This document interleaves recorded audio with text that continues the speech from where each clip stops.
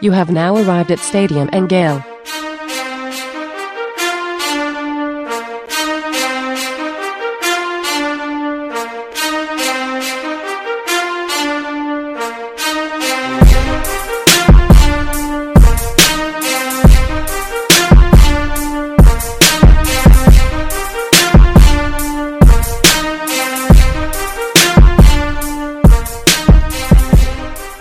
Boys and girls, ladies and gents, welcome to another episode of Stadium and Gale. It's your favorite Uncle Silk. It's Dan. It's the Thompson search firm. It's the Thompson search. In fact, it's the top Dan and Gator Nation again. Wow, the top Dan, the top dog in Gator Nation, Dan Thompson. It's Delatory Silk. I couldn't help but hear an uptick in your voice in the intro. Man, it's beautiful times, unfortunately, we gather here today with a new coach on the horizon and one coach leaving, man. How you feeling, Dan? What's that meme where the guy's like smiling and it's like just came to the funeral to make sure he's dead? I feel like that's Silk. Yeah. That's my meme. That's me. He is I and I am him. That's the exact meme that I was actually thinking of when Silk was talking. Completely unplanned there, Nick. Silk, to answer your question, I think it was something that we talked about. I had mentioned on this show that I had heard last week that if Dan Mullen lost another game, one of the last two games, that he would be out. It's sad to say that a guy that I thought 3.5 years ago was a guy that not necessarily would be the coach that would return the Gators to extreme prominence all the time, but was a coach that I thought would be here for quite some time and had some success, is out. But here we find ourselves. Just like a spectacular downfall. Like there's one thing you could point to at Jim McElwain, like, yo, don't make up that people are trying to kill you. That'll get you fired. Don't hump sharks. You can't really point to one thing with Dan. So it's kind of like we were talking about it in the press box in Missouri and trying to figure out like what is it? And you really have to like sit down and like add everything up to really see how you fall from grace in just 13 months so quickly to the point where you're not even, I guess you were offered, we can talk about that too, to the point where you're not even finishing out your fourth season after going to 3 New Year's Six games. I tweeted something similar to that, Nick. I had tweeted that McElwain had the credit cards scam that kind of did him in. Come on, no need to bring that back up. That was a rough time for me. Yeah, I know. Champ had the injury gate. Well, a lot of players got injured that year. That got him the 4 wins. I don't know what happened outside of incompetence with Dan Mullen. Outside of him just not wanting that job is what I could gather. I don't want to get into like deep breakdowns of what went wrong. Mm-hmm. But generally, I think he just didn't give a shit. I think he just wanted out. Yeah, we're going to have Andy Staples on here any second now.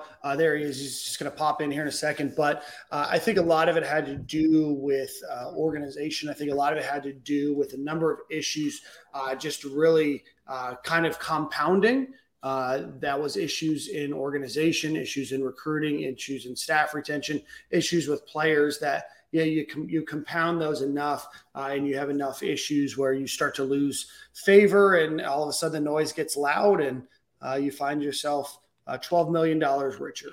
But before we bring Andy on, Silk, you're on mute, but before we get Andy on.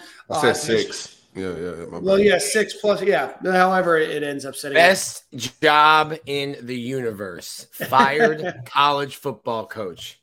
It's not bad. But before we bring Andy from the Athletic on, Silk, give a quick shout out to Greg Brunt, and we'll get on with the show. This Gator episode, Stadium and Gale episode, is brought to you by the great folks at Brunt Insurance and Financial Services. Anything you need insured, from the Panhandle to the Keys, my man Greg is the best of the best. Auto, home, life insurance, business insurance, renter's insurance, motorcycle, trailer, anything that got wheels, we can insure it. 954-589-2204 or bruntinsurance.com. Andy Staples. What's up, Andy? How you doing, man? What's up, Silk? We're the only ones without Disappointed. backward hats. I can go get a hat if we need. No, I need you to put that jersey back on and find a helmet. You're blocking for Scott Strickland. To what degree No. of success, we don't know. As we learned from Scott Strickland, nobody wants me blocking for him, so that's all right. But you're back from Missouri, Nick? I didn't think you were going to make it. Yeah, I was writing stories on my phone on I-70, I think it is. Listening to the loudest Christmas music I've ever heard in a Starbucks while trying to do Scott Strickland's press conference. It's fantastic. But better than Matt Baker, who was in seat 17A, 30,000 feet in the air on Southwest. I did enjoy Wi-Fi. him. Yeah, him saying essentially, I need the first question because they're going to make me turn my phone off or kick me off the plane. Yeah. Normally I don't like people bigfooting in a press conference, but I got that one. That was fine. Yeah. A nice little subtle flex. As somebody that's flown on many a Southwest flight, I'm surprised that internet worked enough to bring that. But Andy, we were talking about it right before you hopped on. Certainly something that you and I have talked privately about, but this kind of fall from grace for Dan Mullen is probably one of the most spectacular in the quickness that it happened from the Gators, a year ago at this point, being, on their way to the SEC championship with a Heisman Trophy finalist quarterback and Kyle Pitts and Kadarius Toney, changes potentially afoot, but they don't get made. But Andy, what happened in the last year from your perspective, and how did it happen and end so quickly? I think it's what didn't happen over the last 3 years, because y'all know, y'all follow recruiting. If you come in blazing on the recruiting trail, if you get hired in 2017, you're already working on the class of 2020. You're already working on the class of 2021. You're working on the class of 2022, in year 2, in year 3. If they're sitting there with a top 5 class right now, Dan Mullen doesn't get fired. But What happened was they fell off a cliff on the field, and there was nothing to look forward to off the field. So all you were going to look forward to was an entire offseason of dead man walking, and there's nothing you can do about that. There's no way to salvage that at that point.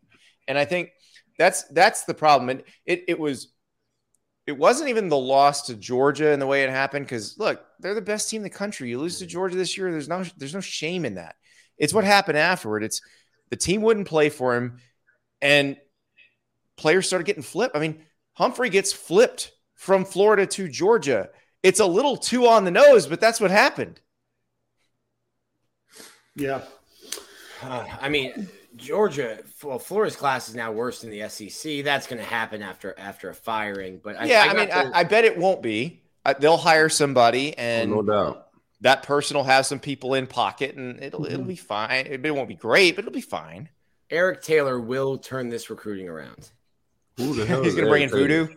That's from Friday Night Lights, Silk. Oh. Friday Night Lights. Silk was caught. He was also Jack the lead in that show that was like, filmed in Isla Morada. What was that? Bloodline. That was pretty good. Yeah, that was really good. Somebody's off of Andy's board that I didn't know about, man. My bad. breaking I should have put Coach Taylor on the big board. That's right. Should have. Coach Taylor needs to be number 1 on every big board. His odds of getting the job are probably better than I don't know. odds. He's one that would take a job and just leave. That's the problem. Didn't he take the Texas Western job or whatever and bail after like a weekend? You got to go where your heart needs you, where your heart wants to be. East Dillon? Yeah. I think, Looks like I don't watch this stupid show. I don't know what's going on. Silk's been making his "Scared Money Don't Make Money" T-shirts all afternoon. So. Yeah. Nothing wrong with that. So I think on the recruiting note, it's obviously what Kirby's doing. I think Kirby censored himself after the Florida Georgia game, because he could have just said, Dan, you can't out scheme players, you can't out coach players. I think he was talking directly to him. But not only he wasn't talking to him, Nick. He was talking to anybody who might consider playing for him. Mm-hmm. Yeah. Good ABC, always be Cruton. Right. Yeah.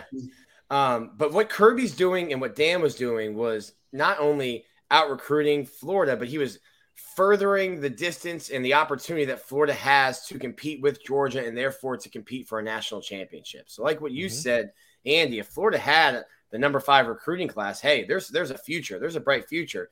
There's I hope. think when you look, there's hope. Right. There's something. I think when you look at Dan, I think the discipline in the program started to fall, and maybe some of that's COVID. There was a lot of stuff that happened last year. I think the discipline, the accountability, the attention to detail inside the program from top to bottom had started to slip. I don't think they ever were going to get recruiting turned around. And the other teams, you could be the 10th best recruiting class in the country and 5th in the conference, and that's not going to be good enough. Yeah. Yep. And that's the part that people have to understand. And it's interesting because nationally, I get this all the time. I get people, well, how could they fire Dan Mullen?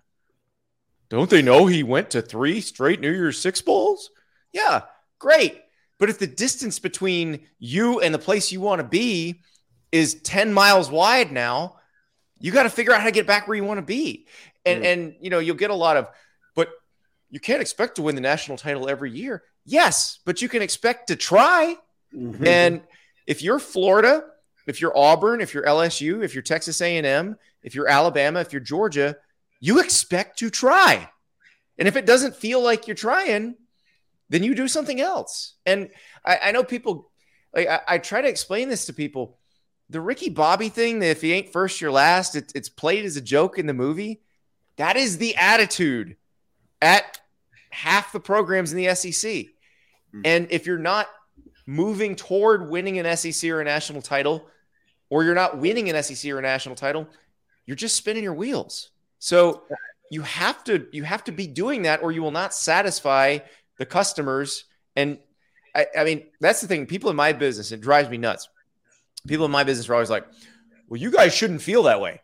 Don't tell them how to feel. Don't tell. If I like, let's say, well, if I like Popeyes better than KFC, don't tell me you should like KFC better. It's not better. I like Popeyes. I'm going to buy Popeyes. I don't eat chicken. You'd be insane to feel any differently. But no, I mean, that's I don't the thing. know, like, man. Kentucky's original. I would have took over in my chicken eating days. I would have took over Popeyes. Popeyes is a little greasy. Secret blend of herbs and spices. I don't know. I'd take Popeyes. Popeyes have tofu. I've eaten a lot of fried chicken. I might take Church's over KFC. Whoa. Church's is real. If you're talking grease, now Church's is grease. That's some grease. Church's is very greasy. Bojangles, I'd probably take them over KFC too. I mean, if we have to, right? But you know what I would take is Publix just behind them, Popeyes. I'm not eating chicken Publix. anymore. Publix fried chicken. Gator Twitter is going to dissect this tomorrow and try to figure out which coach is which chicken franchise and figure out which one you're going. Nick, Billy Napier lives in the only town where there's a Popeyes buffet. I think we got this one wrapped up. I see what you're exactly getting at, what Andy. you want them to think, Andy. That's what you want them to think. Classic smoke screen. Yeah, I'm calling the feds if I see a buffet at a Popeyes. What do you contribute, Andy? Real quick, what do you contribute this season to? Because like Dan Mullen, I think is a good X and O guy and a competent coach. To me, it just looked a little checked out this year. After getting the NFL, or what seeming to look like he wanted an NFL job, it just seemed like he didn't want to be there this year. What do you think? I got the same sense. And here's the thing about that NFL thing. I went back and looked at the original piece of information. I had forgotten what it was. It was one of those Adam Schefter tweets from ESPN PR. It's like 33 things in 30 seconds from Adam Schefter, and it was the third thing in 30 seconds. And based on, because at The Athletic, we have people who cover everything. We have it was 13 words that ruined a month for me. Yeah. A whole month. So we have people who cover every NFL team. There was no NFL team interested in Dan Mullen last year.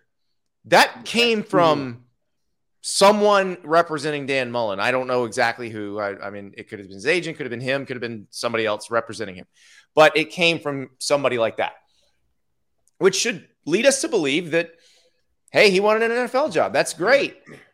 But you still have to keep trying at your college job if you want to get an NFL job. And, this was a year of great change in college football. The transfer rules changing, you had the NIL stuff. So if you liked the way things were before and you didn't want to do it in the new world, well, the NFL probably seemed like a pretty cool place to be. But again, you had to succeed this year to get the actual interest from the NFL. And it seemed like that step kind of was missing there. I'm of the opinion that Dan had finished 3 years of his first 6, so you don't want your head coach to be on less than 4. He had spent most of 2020 putting his foot in his mouth and punting his leverage in contract negotiations and getting show clauses. And it's a quick text to Schefter, who thinks, hey, that's a good scoop. I'll say it real quick on this 30-second blurb, and now all of a sudden you've got your leverage back. I don't think. And like I've said many a time. But he never had any leverage. No one in the administration at UF believed that. Which is why they knew it was a bluff all along. Which is why I think you're able to, if you're Scott Strickland, to keep the buyout what it was to save. To save. A lot of Florida fans have been mad about the money Dan's getting. If Jimbo gets fired at Texas A&M, he gets $95.2 million. Yeah, that's nuts. I mean, Gus Malzahn got $20.5 million. What they did. Florida's contract was very school friendly. Oh, absolutely.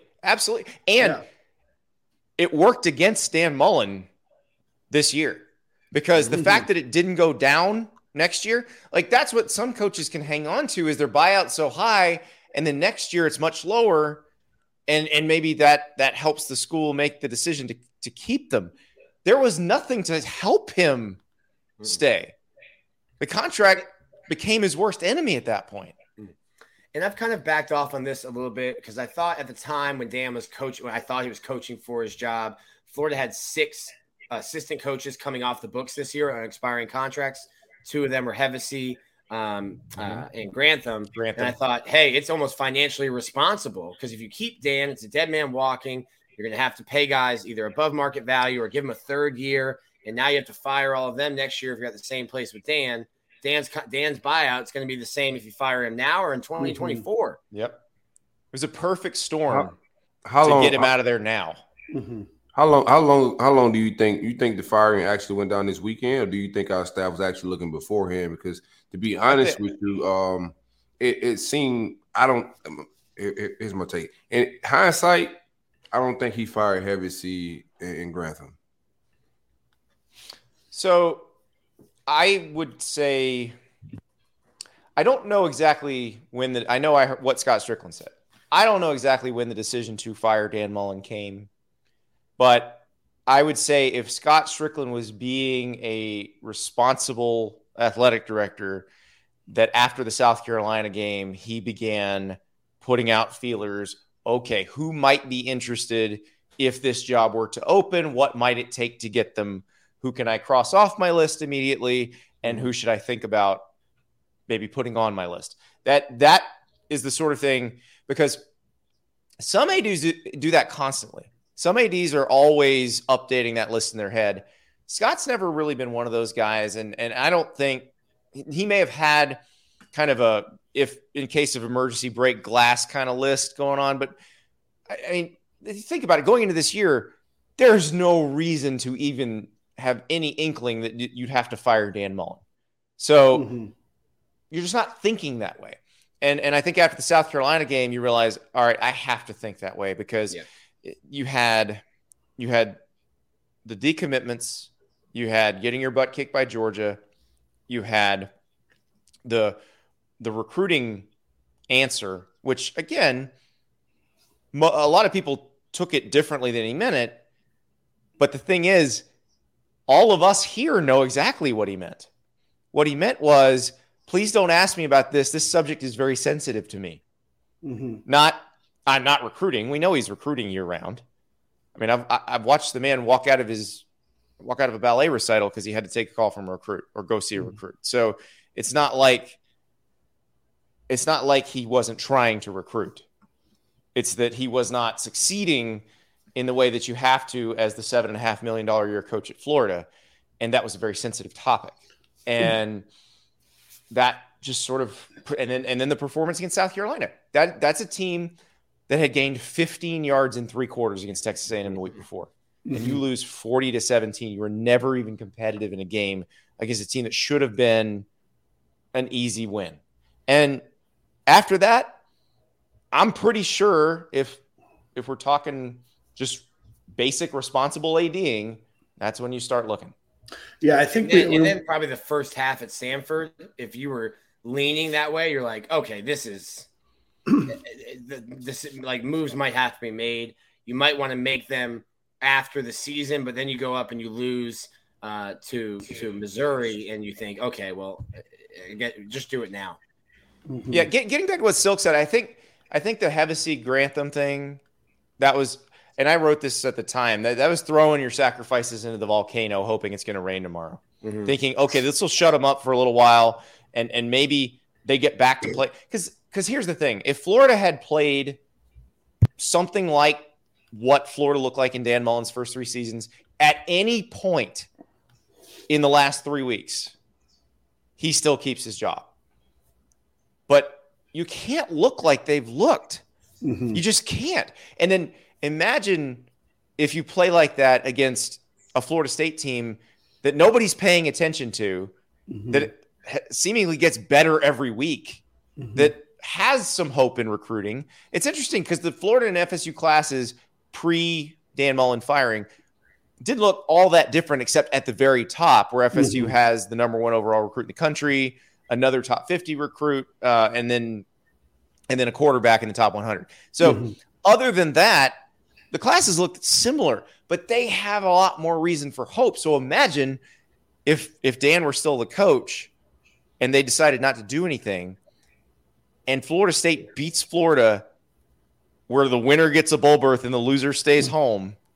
I mean, you talk about a bad trajectory game. That's the worst trajectory game there is. Andy, I want to ask you a question about recruiting, and I know we kind of moved off of it a little bit, but going back just about Dan Mullen, was it just a lack of like tenacity? Was it just a not a huge pressure, that he put on other coaches? Was it a lack of being able to close and really nail, recruits in, or what was it? I mean, because, I've worked around Dan Mullen for 3 years when he was at UF, and, I saw a guy that obviously worked hard. I know a lot of the staff that works hard, especially support staff, but what was it that really could never seem to come together recruiting wise at Florida under Dan Mullen? I think there's a few things. I don't think they have the same kind of recruiting infrastructure that Georgia and Alabama have. They're working their way there. They've been definitely, probably since the Muschamp era, they've been working on that. But they don't spend the same amount of money. You need to spend that kind of money.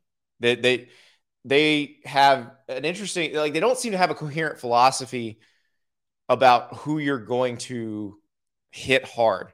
And, everybody says, oh, put a fence around the state. That's a very 1994 way of thinking of things. Like, you don't put a fence. You have to put a fence around the whole country. You put a fence around the top 50, which is what Kirby Smart's done, what Ryan Day has done, what Nick Saban's done. Like, remember, we're in an era when the best players all meet each other, know each other, befriend one another as 10th graders.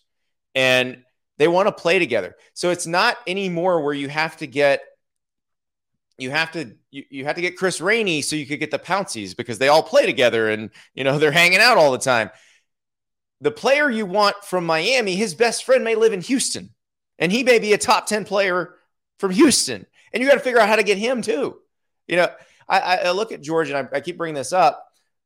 Georgia's 2 tight ends that are playing. Now they have a third who's one of the best in the country, who's from Georgia, who just isn't on the, isn't playing right now, Eric Gilbert. But the 2 guys who play, Washington and Bowers, are from Las Vegas and Napa, California. Their best young DB is Keely Ringo. He is from Scottsdale, Arizona. Like, they just go get the guys where they are. And Florida's got to try to go get all those guys, and that costs money. You can't skimp on that. You can't say we live in a state of 21 million people, and there are plenty of good football players to go around here. You know what? There's really a bunch of good football players to go around in Georgia too. That doesn't stop Georgia from trying to get the best ones wherever they are. And that's what you have to do, because That's what LSU is going to do. That's what Texas. Look at Texas A&M. This is a fun little game. Look at a Texas A&M depth chart from 2010, and look at a Texas A&M depth chart from 2021. The one in 2010, there might be one out-of-state guy in the 2 deep. They're all over the place now. Why? Because Jimbo Fisher got hired to win a national title. They pay him in Egyptian gold to do it. They pay him in every country's gold. You got to pull from everywhere to get that much gold. They playing with big boy money, man. They pay him in Bitcoin. And I think I read something that you said about this. I wanted to ask you because I thought we were talking about expectations earlier, and I thought Muschamp didn't live up to them. McElwain didn't understand them. He didn't understand. You hired me to win SEC championships, and I put the SEC East championship banners up. What do you don't like those either? He didn't understand. It's not enough for you people. Yeah. I thought when Dan came, and I think you probably shared this too. He said it, Nick. He said it at the press conference. He was the offensive coordinator for the team that they weren't the only reasons that the expectations are there, but a large reason of why the expectations are what they are at Florida. I thought if anybody in the country, other than Urban Meyer or maybe Steve Spurrier, who by the way said 10 wins isn't good enough here anymore when he was on the way out, would know the expectations. Do you think he just couldn't live up to them? I felt this season, as the losses started to rack up and recruiting was going wrong, I felt like he was starting to crack a little bit. Well, I don't think most people could live up to the expectations at Florida. I think you have to be a different kind of person. It's hard. It's a hard job. The demands are very high. And if you're not moving toward those demands all the time, you're going to get killed. And that's what I think happened. And I think he knew what the expectation. I mean, think about this. Who took more criticism in 2005, their first year here, than Dan Mullen? Dan Mullen got crushed over and over and over. So if anybody knew how nasty Florida people can get when things aren't going the way that they want them to go, it should have been Dan Mullen. Like he should have seen this coming. Or Steve Nozio. Yeah, exactly. Some years later. Oh yeah. So I mean, that's the part that I couldn't understand. If you knew it was going to be like this and you were not prepared for this, then why did you take this job?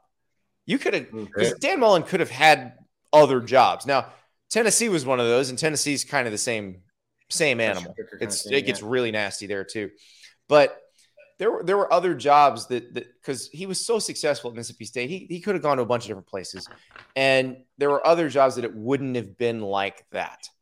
And so that's the part I think that I find very interesting, because I just assume when he said, I've been here before, I know what's expected, he meant that. And I've got a working theory here for this coaching search. Everyone talks about the money, the boosters, the board of trustees getting involved, and at some schools that's a real reality. Scott Strickland said it's not. That was code from Strickland, by the way, for this is not the Auburn or the LSU job. I will translate that for you right now. For a specific coach that he might have been speaking to directly, if he caught that. A coach that was courted by Auburn last year and who could potentially be an LSU candidate this year. Yes, I think you may be right. Before real quick, Nick, before we get into like the hiring, real quick, we seem to like go sour with coaches, and like relationship seems to go sour once they're on campus. Where do you think that comes from? Like, it just seems to always be some rift between administration and the coach at some point in every tenure. Even Urban Meyer's. Well, a lot of that is not getting, like with Urban, it was not getting what he felt like were the resources that he wanted. He felt like he had to come in and beg for everything. And so that was an issue. And a lot of it was Steve Spurrier would make fun of the other coaches and say, well, they got these fancy indoor facilities and all this stuff, and we don't need that to win at Florida. And Jeremy Foley believed him when he said that. So Florida fell behind as far as that stuff goes. But they started to work on making that up kind of in the Muschamp era, but slowly but surely. McElwain basically declared war on the administration after the Outback Bowl. He's sitting there in the press conference saying, well, maybe they'll get serious about football. When Scott Strickland is standing there, all knowing the having just negotiated a raise for the man. Yeah. Oh. So, yeah. McElwain woke up and chose violence after the Outback Bowl. Yeah. Now, Dan didn't do that. I thought Dan was as complimentary as he could be, given the fact that they're still behind. Now, they're trying to catch up, but they're still behind, and that's not Dan's fault. In fact, he was helping them raise money to get where they need to be. So I thought he handled that part fine.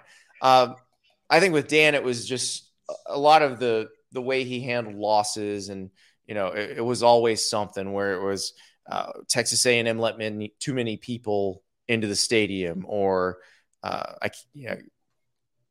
we outgained Kentucky, or you name it. There was always something, and there doesn't need to be something. I mean, look, when Steve Spurrier lost, he's like, we lost. It's okay. You can do that. And then, gaslighting everybody. And I think it was probably already done, the diet and cast at this point, but gaslighting everybody after the Samford game, trying to make them think that they saw something amazing when they saw Florida give up 52 points to Samford, was particularly insulting, I think, to the fan base. Going back to the Scott thing, I'm kind of the opinion that I don't know if President Fox will be at Florida past this contract. Well, he's at an at-will contract. Just point of clarification. He's at will. He could leave whenever. Okay. That could be tomorrow. Who knows? Mm-hmm. That could be in 2074. Health medicine has gone a long way.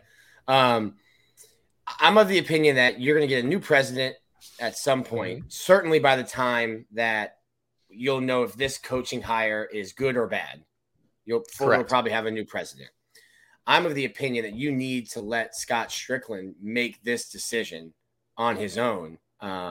With everything that's gone on with Scott in women's basketball, Dan flaming out. Well, who do you think is going to make it other than him? When he said that about not meddling, mm-hmm. he wasn't lying. There is no Bobby Louder or Jimmy Rain at Florida. There just isn't. There are guys who have names on stuff, but historically they've not been people who have said, go do this or hire this guy or you need to run this off. They just aren't like that. So then I was thinking this is the hire for his job. If in 3 years, 4 years, we're sitting here talking about chasing planes in Ocala, it's going to be with a new AD. And if you're an SEC AD, if you're an SEC AD, your second football hire is for your job. Mm-hmm. Always. That's just a general rule of thumb, unless you stay forever. That's pretty much the only way, because that's the only thing that can get him fired right now. It's not the only thing. I mean, you have another scandal, you could probably get fired, but I would say that the university at large is probably dealing with a little bit bigger fish to fry with the expert witness thing that's going on. And I know that's a little outside the sphere, and I'm not trying to get political or anything. I'm just saying, if you're a university president, that is a much bigger deal. It's sort of like, how we always wonder when anything ever happens involving a football program, how it's going to affect recruiting. That's a thing that might affect recruiting, except at the university level. So that's something that they're not as worried about sports right now, I don't think. Like, they're going to let sports do its thing. And you're not necessarily saying that in a bad way. You're just saying that Florida has. No, I'm just saying that's how things work. Yeah. That's how things work. And if you're Scott Strickland, you're happy about that, because you don't want your president, your board of trustees necessarily breathing down your neck. Now, when Bernie Matson was the president of Florida, he had very distinct ideas about what athletics should be and how it should be run. And he and Jeremy would talk pretty frequently about that. Kent Fox is a different kind of president. He is not very hands-on with athletics. And so if you're Scott, that's good and bad, because it's good in that they trust you. You can go do what you want to do, hire the person you want to hire, vote your conscience. It's bad in that if you screw it up, you're gone too. You have no one to blame but yourself if you mess up. Andy, I want to, in the last couple minutes here, I want to dive in to some candidates. Obviously, there's a lot of big names that have floated around, for this position. Lane Kiffin, Billy Napier. The list goes on and on and on. I mean, we could go all the way down the list, but Bet Online earlier today and a lot of the Vegas sports books earlier today had Billy Napier as the odds-on favorite, about 9-2 odds to be the head coach of the Florida Gators next. Bet Online, not long before you joined the show today, completely took their odds down about who the next Gators coach is going to be. That could mean one thing, it could mean nothing, but I think all of us kind of have a prevailing thought here. Do want to get your thoughts on Billy Napier, the coach, the guy that was a coach at Clemson, coach at Alabama, has been at University of Louisiana Lafayette for the last few years now. What are your thoughts and what have you heard about him? He's a very good coach. I mean, there's if you want to read all about him, Brody Miller, who I work with at The Athletic, he's our LSU beat writer. He drove over to Lafayette a few weeks ago and did a massive story on Billy Napier, kind of the whole kit and caboodle. It's very interesting because his career is fascinating. He was one of the first coaches to go through the Nick Saban School for Wayward Coaches, basically. And what happened with Billy Napier is, so you got to go back to Tommy Bowden getting fired at Clemson because Dabo is the receivers coach. Billy Napier is, I believe, the running backs coach at the time. And so Dabo gets the interim job. His first official act as Clemson's interim coach is fire Rob Spence, who's the offensive coordinator. So he moves Billy Napier into the play calling role. And I want to say Billy was like 29 at the time, 28, 29. So big job. Damn. Might not have been ready for it. Yeah, he was definitely the youngest offensive coordinator in the country. Youngest play caller in the country. And they just fired the head coach. So you were going to be on a pretty short leash at that point. And basically Dabo ended up having to fire Billy Napier to save himself. He hires Chad Morris. That offense changes. Everything kind of goes. But you can't really hold that over Billy Napier's head because of the situation he was thrown into. And what he did afterward was goes to Alabama, becomes an analyst, works his way through that system, goes from off-field guy to receivers coach, becomes one of their better recruiters, better position coaches, gets the OC job at Arizona State, shows himself to be a pretty good play caller there. And in fact, when Herm Edwards got hired, the idea was they really liked the coordinators. They liked Billy Napier. They liked Phil Bennett. And the idea was that Herm was just going to GM the thing and they were going to run it. But Billy Napier gets that job at Louisiana Lafayette and he's gone. And he had one kind of rebuilding year there right when he got hired. And then they've been good ever since. So he's a pretty aggressive recruiter. He's not a warm and fuzzy, going to light you up in the press conference kind of coach. But I don't think that's what they're looking for this time. I think they are going full on, find some guy who will compete with Kirby Smart, who will compete with Nick Saban on the recruiting trail, because that's really the only way you get what you want. Do you think he is that guy? I mean, what you know about him, or?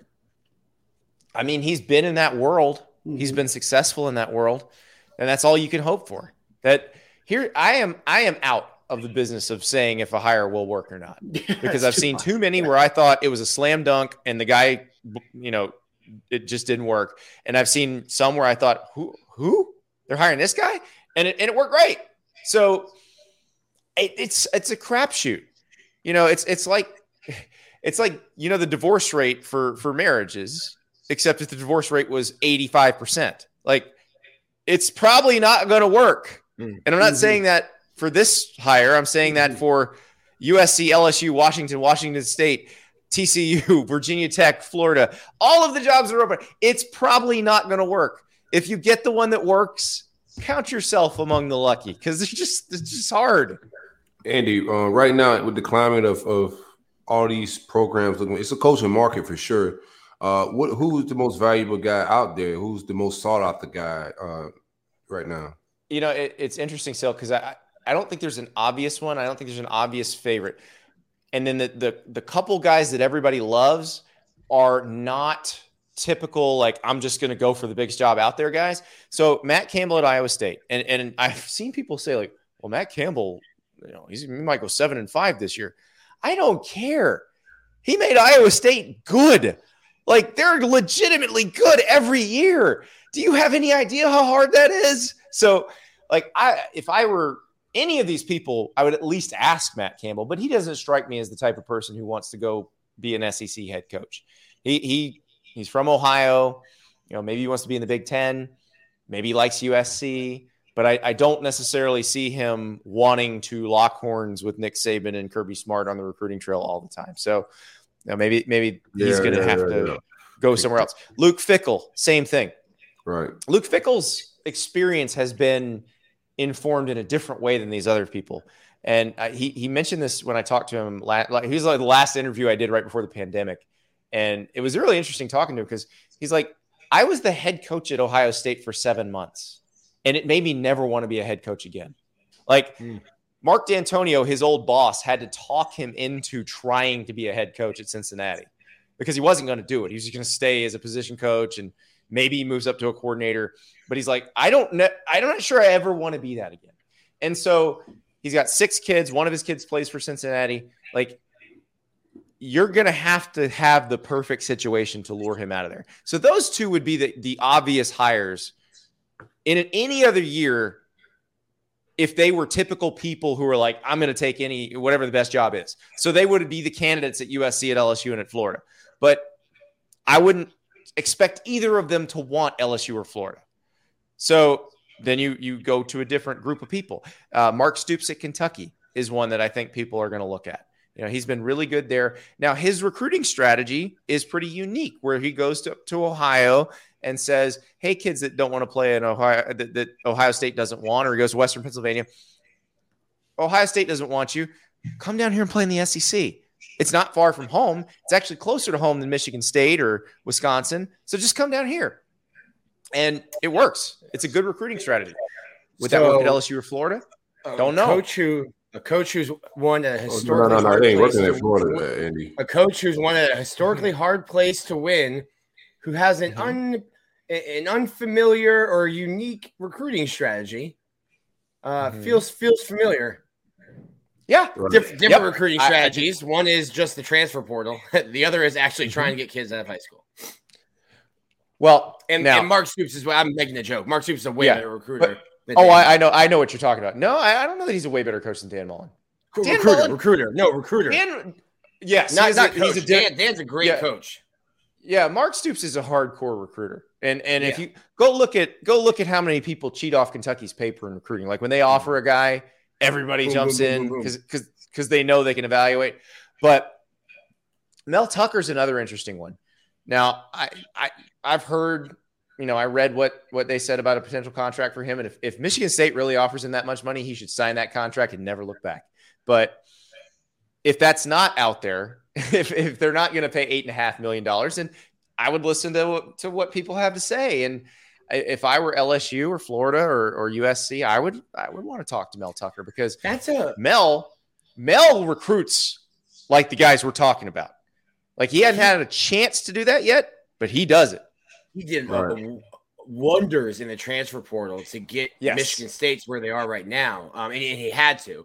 But that Michigan State job, sometimes the grass isn't always greener. Mark D'Antonio is the winningest coach in their program's history. He was there 13 years, won his division 4 times. Yeah. He would not have been at Florida for 13 years if he won his division. Correct. 4 times. He won the league. He won the league 3 times, Nick. If you win 3 SECs in 13 years, if you space them out enough at Florida, you're hanging in there. So Andy's like, if you do it once every 3 years, then you're good. Nick, you're you got to space it out. You can't cluster them together too close. No, Nick's clickbait. Nick went to like the random negative of it, but he won the conference 3 times. Nick, that was clever. I like it. In 13 years. That's still pretty good, man. Yeah. You know how many times Florida's won the conference in the last 13 years, Nick? I've been here for 8, so that's 0 of 8. Just once. Wait, is it? It's once. Okay, it's 2008. That's right. I can't do math. The joke on my podcast is that we can't do math in real time. So I saw you doing that. He was carrying. Yeah, I was like, I'm counting on my fingers, basically. It's wild. It's my 10th year next year, Andy, and it's going to be my 4th head coach. That is crazy to think. You just said it was your 8th year. No. 10th season, I 8th don't think we can do season. math either, Andy. Confusing. 10th season. You just skip the See, I already can't do math. Don't make it more confusing for me. God, no. You got to keep this guy around every week, Andy. Florida search this year, last year took about a month. Obviously, you were in a football season and everything else. When do you anticipate an announcement in the next couple of weeks? Do you think we start to hear murmurs sooner rather than later? What do you think? Now, the Baylor thing screwed me up because there was always rules about this sort of thing. Mm-hmm. And Baylor's like, no, we're hiring our guy today. Like, Right. he's coming tomorrow. We're getting Joey McGuire now. I'm sorry, the Texas Tech thing hiring Joey McGuire from Baylor. I'm getting my Baylor open because Dave Aranda might get USC and Baylor might be open. So my brain is very confused at the moment. But yes, when Texas Tech hired Joe McGuire from Baylor, and it's like, no, we just fired our coach Saturday. It's Wednesday. That's our guy. Like, I was like, okay. Because normally I'd say, okay, Florida will announce its next head coach the day after his regular season ends, or if he's in a championship game, it'll be right after that. Well, like Billy Napier, for example, they're in the Sun Belt Championship game. Mm-hmm. Is the Sun Belt Championship game big enough to put off announcing if let's say Florida decides that's the guy? Is the Sun Belt Championship game big enough to put off announcing that this week and just saying his last game will be the Sun Belt Championship game, have a nice hurrah week, and then he's recruiting for Florida? Like, is that bad manners? That was reportedly a point of contention with him in Auburn last year because he was a want to stay the course with his team. Mm-hmm. But I don't know what the tie-in bowl is for the Sun Belt. But I don't think, and I don't know that Florida's in a position if that's their guy to hold him hostage and say sign now and do this, or else we're going to somebody else. But I don't know if the Independence Bowl is more important than taking over at Florida and starting to recruit. Right, and I don't think that's it. I think it would be the championship game at most for December for a guy in that boat. Now, if it's a guy in a Power 5 league that's playing in a championship game, then you got to wait till after or if it's a coordinator of a team that's going to make the playoff. Look, we've seen that. Kirby Smart was working for Georgia and Alabama at the same time. That happened. Like, it's not like it's never happened before. Jeremy Pruitt was working for Alabama and Tennessee at the same time. So that can be done. If they go the hot coordinator route and it's somebody who's in the playoff, that's fine. Because it's a good recruiting pitch, actually. Hey, I'm scripting practice for this playoff practice. Mm-hmm. Want to come play for me? Yeah, I watched Dan Mullen his first year FaceTime about 12 recruits from the field of the Mercedes-Benz Superdome in Atlanta. I don't know if it's Superdome, Mercedes-Benz Stadium.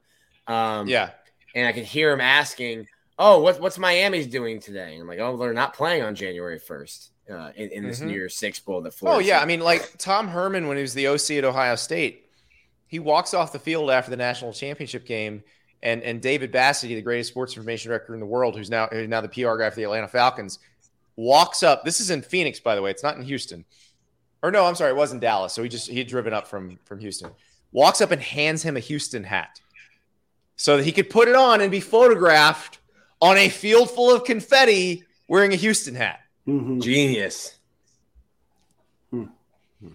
He would be a great social media coordinator as well. Oh, this guy's the best. The Falcons schedule releases, he's the one who does those now. Okay, those are classic. Those are great. Well, Andy, any parting thoughts? You hung out for about an hour, which we love. You're almost a host, Andy. Yeah. We're the fourth host. We're going to kick the. Well, what that means, unfortunately, for all three of you, is when I need you on my podcast and I call, you're stuck. We got to make some time. Yeah, I'm always available. You must come on. You can't pull the. Oh no! I got a thing. I got a thing. Well, I appreciate you guys putting your podcast out, especially when I'm traveling. It's always nice to listen to something Sunday. When waiting in an airport. That was the Southwest. first thing we decided. I get the job, and John Hayes, who used to be Paul Feinbaum's producer, who runs our podcast, he comes up to me and says, "We're going to do a show with you. You can do as many days a week as you want, but I only have one request. In the season, you have to do a show as soon as the game's in Saturday night so we can put it out Sunday morning." And I am all for that, because I used to, for 3 years, I did the SiriusXM College Channel show from 9 to noon on Sundays. And it was great because we would take a lot of calls. People were always so frustrated. There was always so much to talk about. And people loved that. You got so much feedback on that. And so it was like, nobody else is putting out a podcast right after the games. So now there's a couple more people doing it. But I was so glad. And there's nothing more gratifying than when I wake up Sunday morning and people are sending me pictures of the breakfast they made while listening to us. Like that is the ultimate. So I appreciate everybody who does that. And, but I mean, you guys have the most loyal listeners anywhere. I know that because every time I come on here, it goes crazy. And so, yeah, I just hope I can get a little bit of the secret sauce. So hopefully some of y'all will come over to the Andy Staples show every once in a while. Yeah, Silk's got the sauce. Man. Yeah. Oh, I know. That's why I did a story on Silk. Silk's a big ass guy, you know. Hey, Andy, I got that. I'm putting that on my wall, man. I don't know if you know about that, but I printed it out, bro. Oh, I'm in the Kush House. Yes, very sir. Nice. Very nice. I am honored. No, well, I had been saying for years that nobody in Florida gets sports talk right. Like all the radio stations in Florida, except Jacksonville. The Jacksonville station's a little bit. They'll talk some college football, but for the most part, they're all NFL or NBA, and it's like, who cares? Have you actually talked to anyone in this state? Like they care about Florida State, and Miami. It's super local. Like I'm down in South Florida, and I'm a Gator fan, but all you're going to hear on the local radio was Hurricane talk. So it's not like you can turn on the AM and listen to any Gator talk at all in South Florida. You kind of had to search for it online. Yeah, so I'm glad y'all are here because this is something that Florida fans needed, and I know you've got the whole network, Silk, where you're taking care of Miami people and Florida State people too, and it was necessary. It really was. So I'm just glad it's here. I appreciate it, Andy. Thanks for hanging out with us, man. Anytime you need me, hit me up. You got it. Next time you come on, you can give me some compliments, and then the next time after that, it's Dan's turn. That's right. Well, Nick, I never see you in the gym. I'll give Nick compliments now. Nick gets after it in the gym. Like this man is a maniac. You've seen it. Well, you see how tight his pants are. Like you have to never skip leg day if you're going to be daring enough to wear those pants. He strikes me as a guy that does curls in the squat rack, though. Never. But you don't put hubcaps on a Ferrari. That's why you never skip leg day. So here's my thing. I don't care if you do curls in the squat rack, but the people who do curls in the squat rack never clean the bar off after they do the curls in the squat rack. They are all animals. They just refuse to put your plates back where they belong. If you're strong enough to put it on the bar and lift it, you're strong enough to put it back. You can take it off. Exactly. Not when I'm finished my set. I'm like kind of weak. You don't have any protein in your life. You're not lifting anymore. I do aerobics. Oh, man. Andy, well, we appreciate it, my friend. Thank you so much. Have a happy Thanksgiving. I'm sure that your plate will rival amongst the best Thanksgiving plates that we see on the internet on Thursday. All right. Thank you, guys. Absolutely. Thanks, brother. Andy Staples from the Athletic. Let's do some Thanksgiving talk. It's Thanksgiving week. My birthday's on Thanksgiving. Whatever you may call it in your personal life. Are there multiple favorite pie? Apple. Dutch apple. Nice. Nailed it. Ooh, that's true. That's so Caucasian of both of you. Well, here you go. What about? I like a lot of different pie. As you can pumpkin pie or sweet potato pie. That's my favorite pie. Pumpkin or sweet potato? Pumpkin or sweet, easy. Yeah, I like sweet potato a little bit more. I'll be honest with you. One bite of each, I'll take pumpkin pie, but a whole slice, Give me sweet potato. What kind of thing is that? Explain that. Hold on. Explain that. I get tired of the taste of rich. I get tired of the taste of pumpkin in about 3 bites. Right. So whereas a sweet potato pie, I'll do the whole thing. Not the whole pie, the whole slice. The whole pie. My favorite pie that may not be sweet potato pie is pecan pie. I'm a big fan of caramel though. I'm a texture guy, so I don't like the crunchy pecans on. Cam just put pecans. Oreo. Can we get him off the show already? He's got to go. A sneaky one is blueberry. I would never like bring it, but when it's there, it's like a nice little, because the blueberries have some like tartness to it. Everything's like sweet. But for me, it's the Dutch apple pie with like a scoop of ice cream, vanilla ice cream on top. Boom. Boom. All right. Well, since we're going to do this is ad lib here. Silk, I know that you've changed your eating habits as of the last few years, but were you a turkey or a ham guy? Turkey for sure. Really? Nick? Yeah, big turkey guy. My pops is trill with the turkey, whether he was smoking it or frying it. It came out like trill as you could get it. So I'm a turkey guy. I'm both. And you can make sandwiches. Sandwiches slap. No, I'm both. You don't. It's Thanksgiving. You don't choose. No, you have to. We just picked pie, Nick. We just picked pie. So now it's your turn to pick one or the other. These are the rules. It's a recurring thing. Sponsored by Prize Picks, Nick. Sponsored by Prize Picks. I'm gonna go. You got to have gravy on the turkey, so I'm gonna go ham because that's a crutch. Who's cooking your turkey, boy? Yeah, I feel like Nick, you also are probably like a honey baked ham guy, right?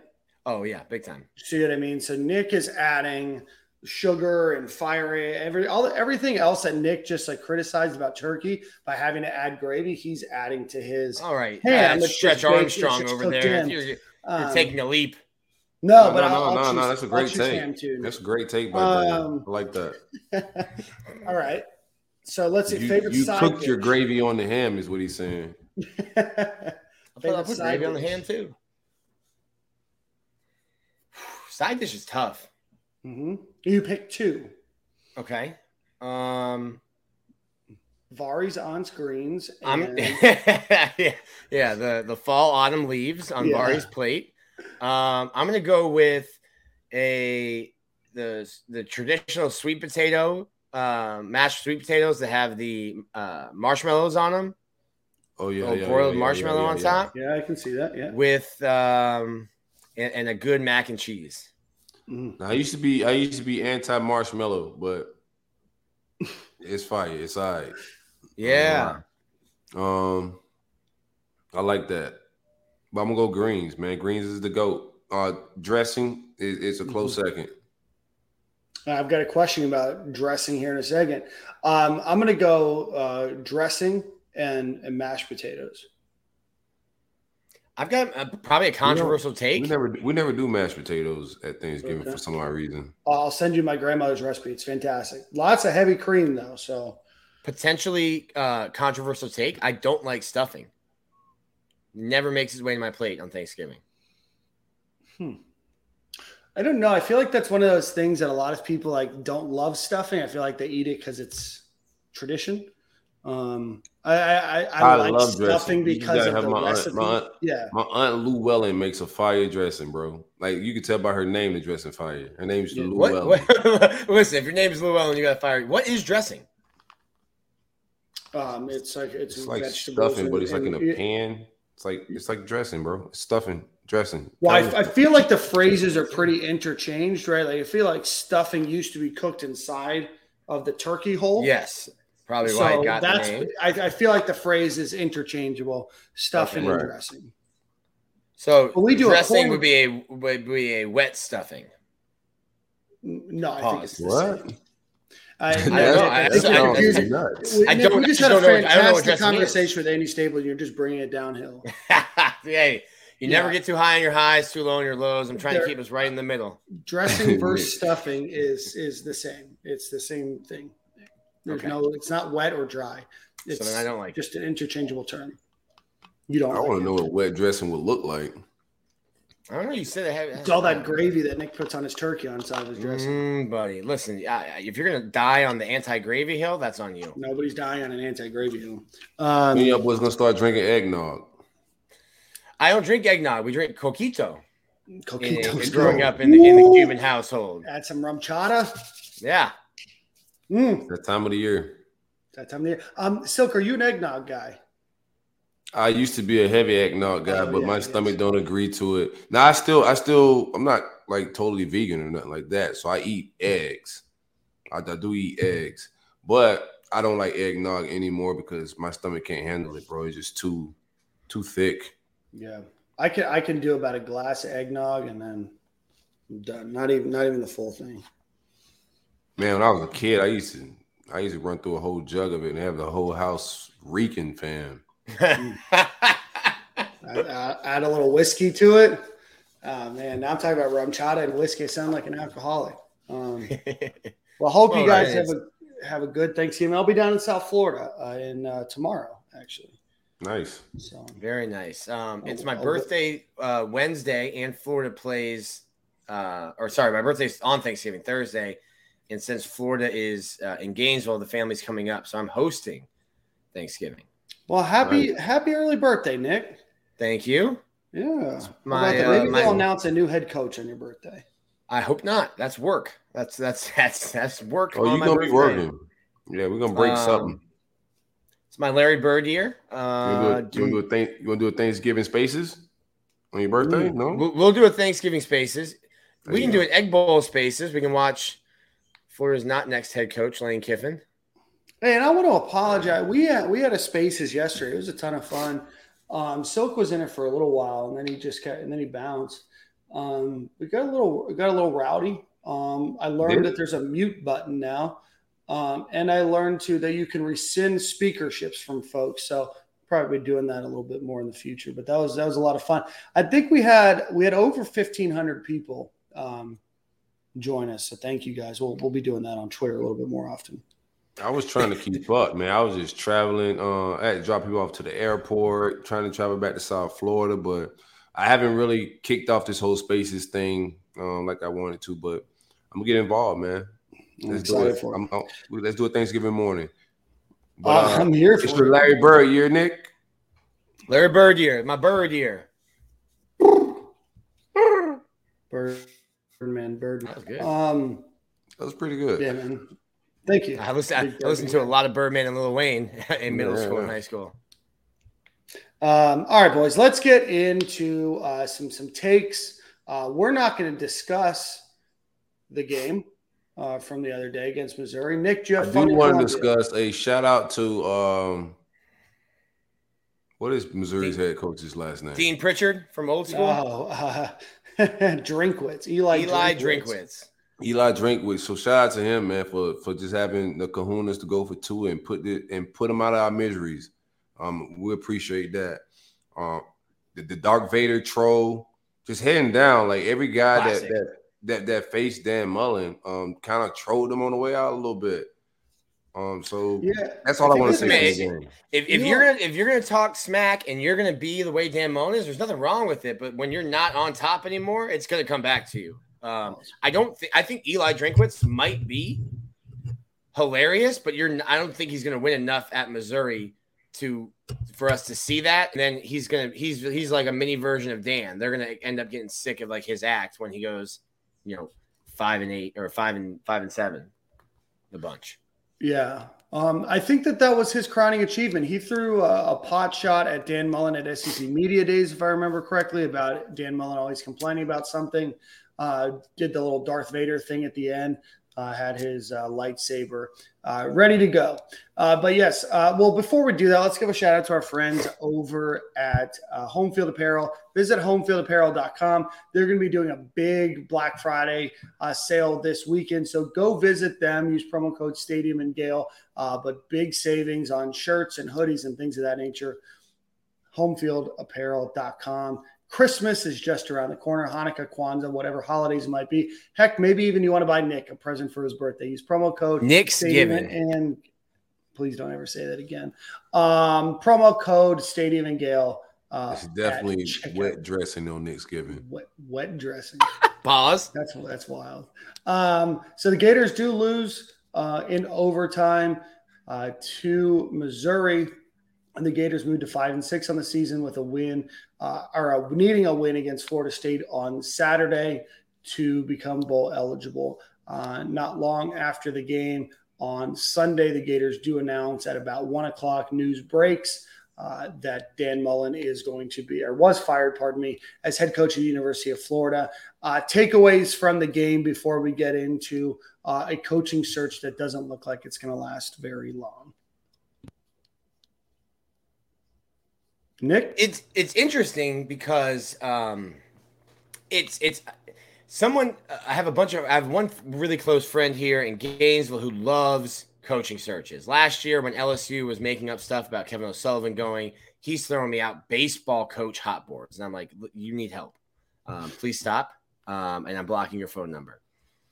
Fans love it. And I get it. It's fun. It is for us writing it and covering it. It's all consuming. Every rumor, every message board post, every friend who has a booster, and their booster was because they bought tickets season tickets in the upper deck, and now they're a booster. It said that this is happening. You have to chase it all down. So it's like 24/7. I can't remember who it was that they hired, but I had to leave Christmas Eve mass one year because Florida made Ed Ashoff broke the story that Florida was hiring someone. So it's not fun for us. This one appears that Florida's dialed in on their guy, and they'll be. It looks like it'll be a quick search, but even if it's a 10-day, 12-day search, that will feel like 3 months. Yeah, today was a wild day on the internet. In fact, yesterday was too. I had heard at about 1 o'clock that there was going to be a team meeting at 1:30 to announce this. I wasn't in a position to break that kind of story. That's not a story that I would break, nor do I have all the facts, and nor do I have the steps to go through to ever break that kind of story. I just said clear your schedules at about 1 o'clock. Next time, I know a guy. His name's Miami. I was right around that same time, Dan. I had a player reach out to me. He's like, "Hey, what's going on?" I'm like, "What are you talking about?" He goes, "We have a team meeting." I was like, "Oh, he's gone, bro." He's like, "No, he's not." And I'm like, "When have you guys met on Sunday?" He goes, "We don't." I go, "What do you think? They're throwing you a pizza party for losing to Missouri?" Yeah. Like, you're meeting on Sunday, bro. So, there's only one thing that could happen. You probably had pizza. They probably had some paisanos, not as much. Yeah, you know where they didn't have is Satchels. You know why? Because Dan Mullen never went to Satchels. They said during his time at Europe. No, well, Nick. So anyway, so yesterday the news comes out about 1:30. Scott Strickland has a press conference at I believe 3 o'clock. Correct, Nick? Yes, it was 2 o'clock for me. Yeah, so it goes through everything, announces, the care that the decision making that they went through. He was asked about the women's basketball scandal. He chose to not talk about that, and then just kind of went through what I thought was a pretty routine press conference. But also, he did reiterate a number of things in there, and a lot of what he reiterated was his commitment to the athletic department and to football, and making sure that they have the resources to be able to hire not only the right coach, but to be able to equip and tool the new head coach to be able to be successful. So that press conference happened at about 3 o'clock, goes until about 3:30 or so. And then everything starts flying. That's when everybody has a booster friend. Today, Bet Online and a number of the Vegas sports outlets put out who they thought would be the Gators' next head coach at around – this was about noon that they started to put out. Billy Napier was plus 350, Lane Kiffin plus 500, Mario Cristobal plus 550, Bob Stoops, Mark Stoops, both at plus 800, along with James Franklin, Luke Fickell, and then you start to get in to some names, Eric Bieniemy and Dan Quinn. You get all the way down to Deion Sanders at plus 2,500, and then Tim Tebow at plus 10,000. All right, real quick. Tebow or Deion, real quick, who you hired? Deion. If I'm Scott Strickland, I am taking out a second mortgage on my home. I'm selling the car. I'm putting all of it on Tim Tebow and then hiring him and retiring. I'm out. Nick, you just say whatever on here, bro. Like, you don't care what you don't use your platform responsibly, Nick. You just say whatever on here. No, it's because I said that before the show started. And he just like turned the things around, changed the names, passed it on. Jeez, Louise, Nick. All right, let me get through the rest of this story. So anyway, today at about 5 o'clock, Bet Online and a lot of the other Vegas sports books changed their odds. They have Billy Napier at plus 140, Lane Kiffin at plus 500, Mark Stoops, Mario Cristobal, and Bob Stoops round out the top five. Real in the Ville. And then not long before we started the show at about 7:30 Monday night, Bet Online and a number of the other Vegas websites removed betting to be able to bet on who the Gators' next head coach. Now, maybe you're not in tune with betting. What do those plus 350 numbers, plus 500? That means if you were to bet $100, you would receive $350 back if you were right, plus your original bet. So that's what those numbers mean. So for every $100 you spent, you would receive that in profit. So only usually one reason that Vegas removes bids or betting options is because they don't want to lose money, and news is out there potentially that Florida might have made their decision. So long-winded story. We had people tracking flights from VPNs overseas because UF's flight tracker is only domestic. We had people that knew boosters. We had a lot of funny business happen today, all in the first day. So boys, let's talk about the Gators coaching search. Happy to be here. Nick said we wouldn't be here. He didn't see a way we'd be here, but we're here. He's pretty adamant, huh? Yeah, he's pretty Bro, adamant. I think Dan Mullen listens to our podcast and he goes, I'm gonna make that guy look. He goes, I'm gonna make that guy look like an idiot. I'll show him. I'll get fired. He's like, I still get $12 million. He's like, what? What? Chance to make Nick look dumb? I'll get fired and I'll get rich. I can see Dan Mullen being that type of guy. Petty. I like it. I mean, listen, Silk said Florida was going 16-0. If we're sitting here in August and September, this is not a reality that you could have wrapped your head around. Mm-hmm.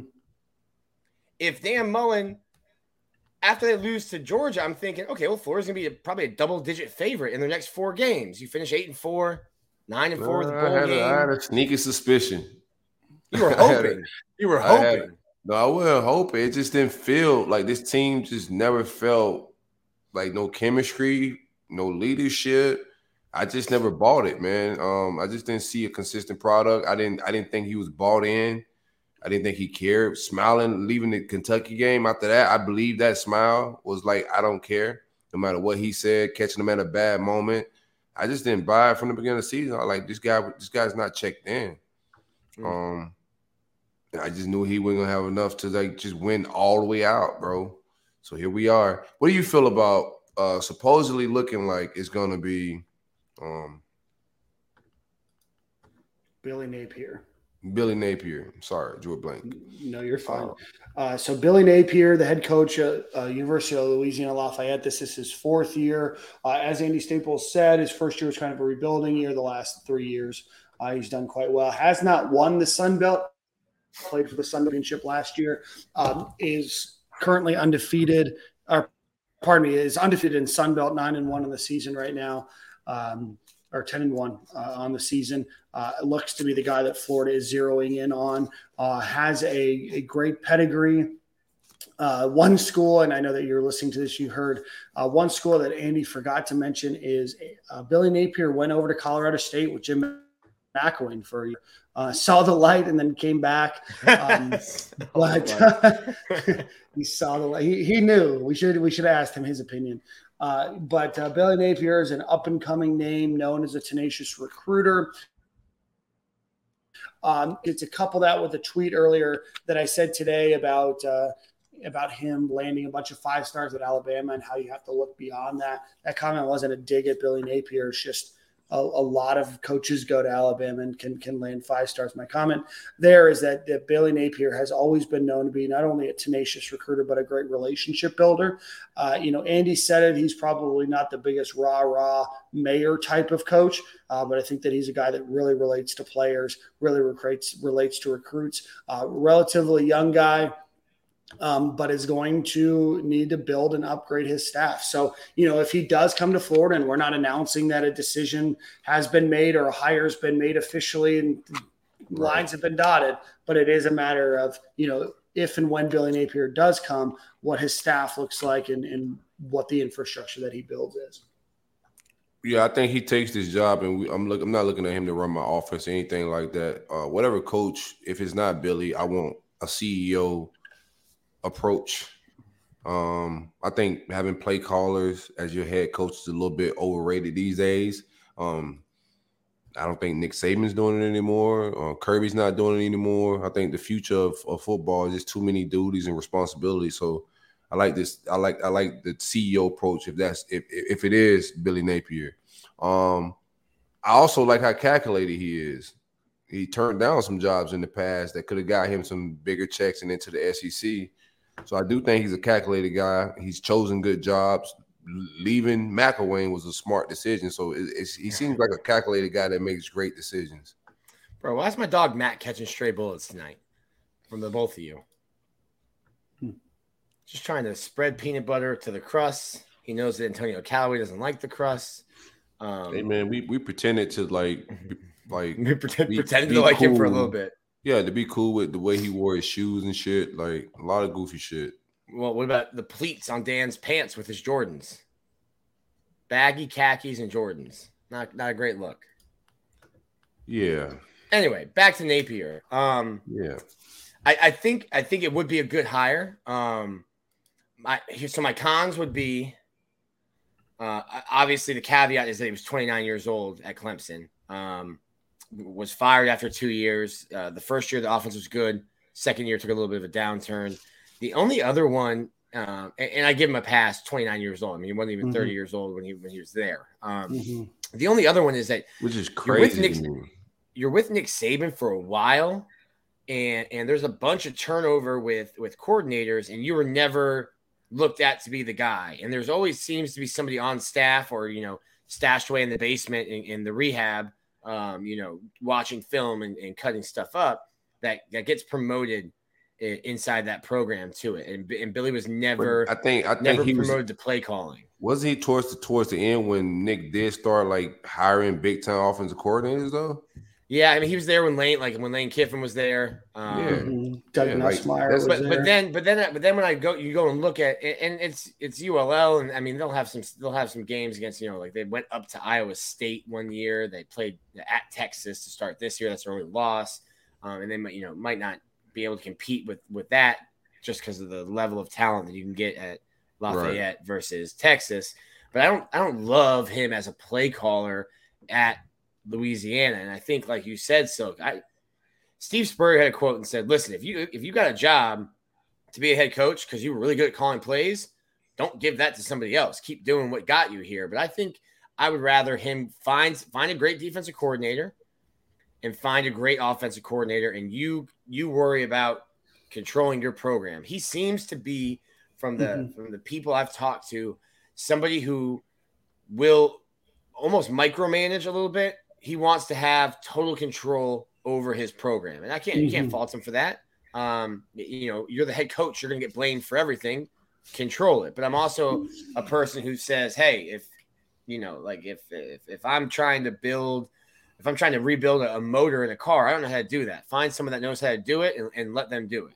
I think he got to see two of the best do it with Dabo Swinney and Nick Saban. So he has a good idea of how to run a program. Mm-hmm. Yeah, I think that it goes into, it's not necessarily just, teetering in other people's business and, being overprotective and getting involved in places that you hired a coach to do. I think one of the things that you see Nick Saban, Urban Meyer, Dabo, and a lot of the other coaches that have been successful, even Steve Spurrier, were hyper interested in what their staff was doing, were very involved. and not play calling necessarily, or not in development, but in making sure that they're working together towards a common goal and being accountable to one another and being accountable to recruiting and being accountable to development and being accountable for that room. Right. And I think that that's some of the things that when we talk about what, Dan Mullen didn't do great at, and a lot of it came down to organization. And, I mentioned it yesterday on, our spaces that we had, is that, just because you're a great offensive coordinator, a great defensive coordinator, doesn't necessarily make you a head coach. Dabo Swinney was never an offensive or defensive coordinator before he became a head coach. There's a lot of coaches that have been very successful in the NFL that were not, the world's best offensive or defensive coordinator. It takes a lot of organization. It takes a lot of thought. It takes a lot of strategy, and it takes a lot of buy-in to be able to be successful, not just being great at calling plays, because Dan Mullen was great at calling plays, but he wasn't great at managing a football program. And so that's one of the things I do like about Billy Napier, because everything that I've said and heard, or everything that I've heard about him said, was that he's fantastic with organization, whether it was when he was at Alabama, Arizona State, or at University of Louisiana Lafayette. I just got like some flashbacks to Mac, which is something that we loved, because McElwain took Saban had, I think it was a 36-month calendar that Saban had, and McElwain took that.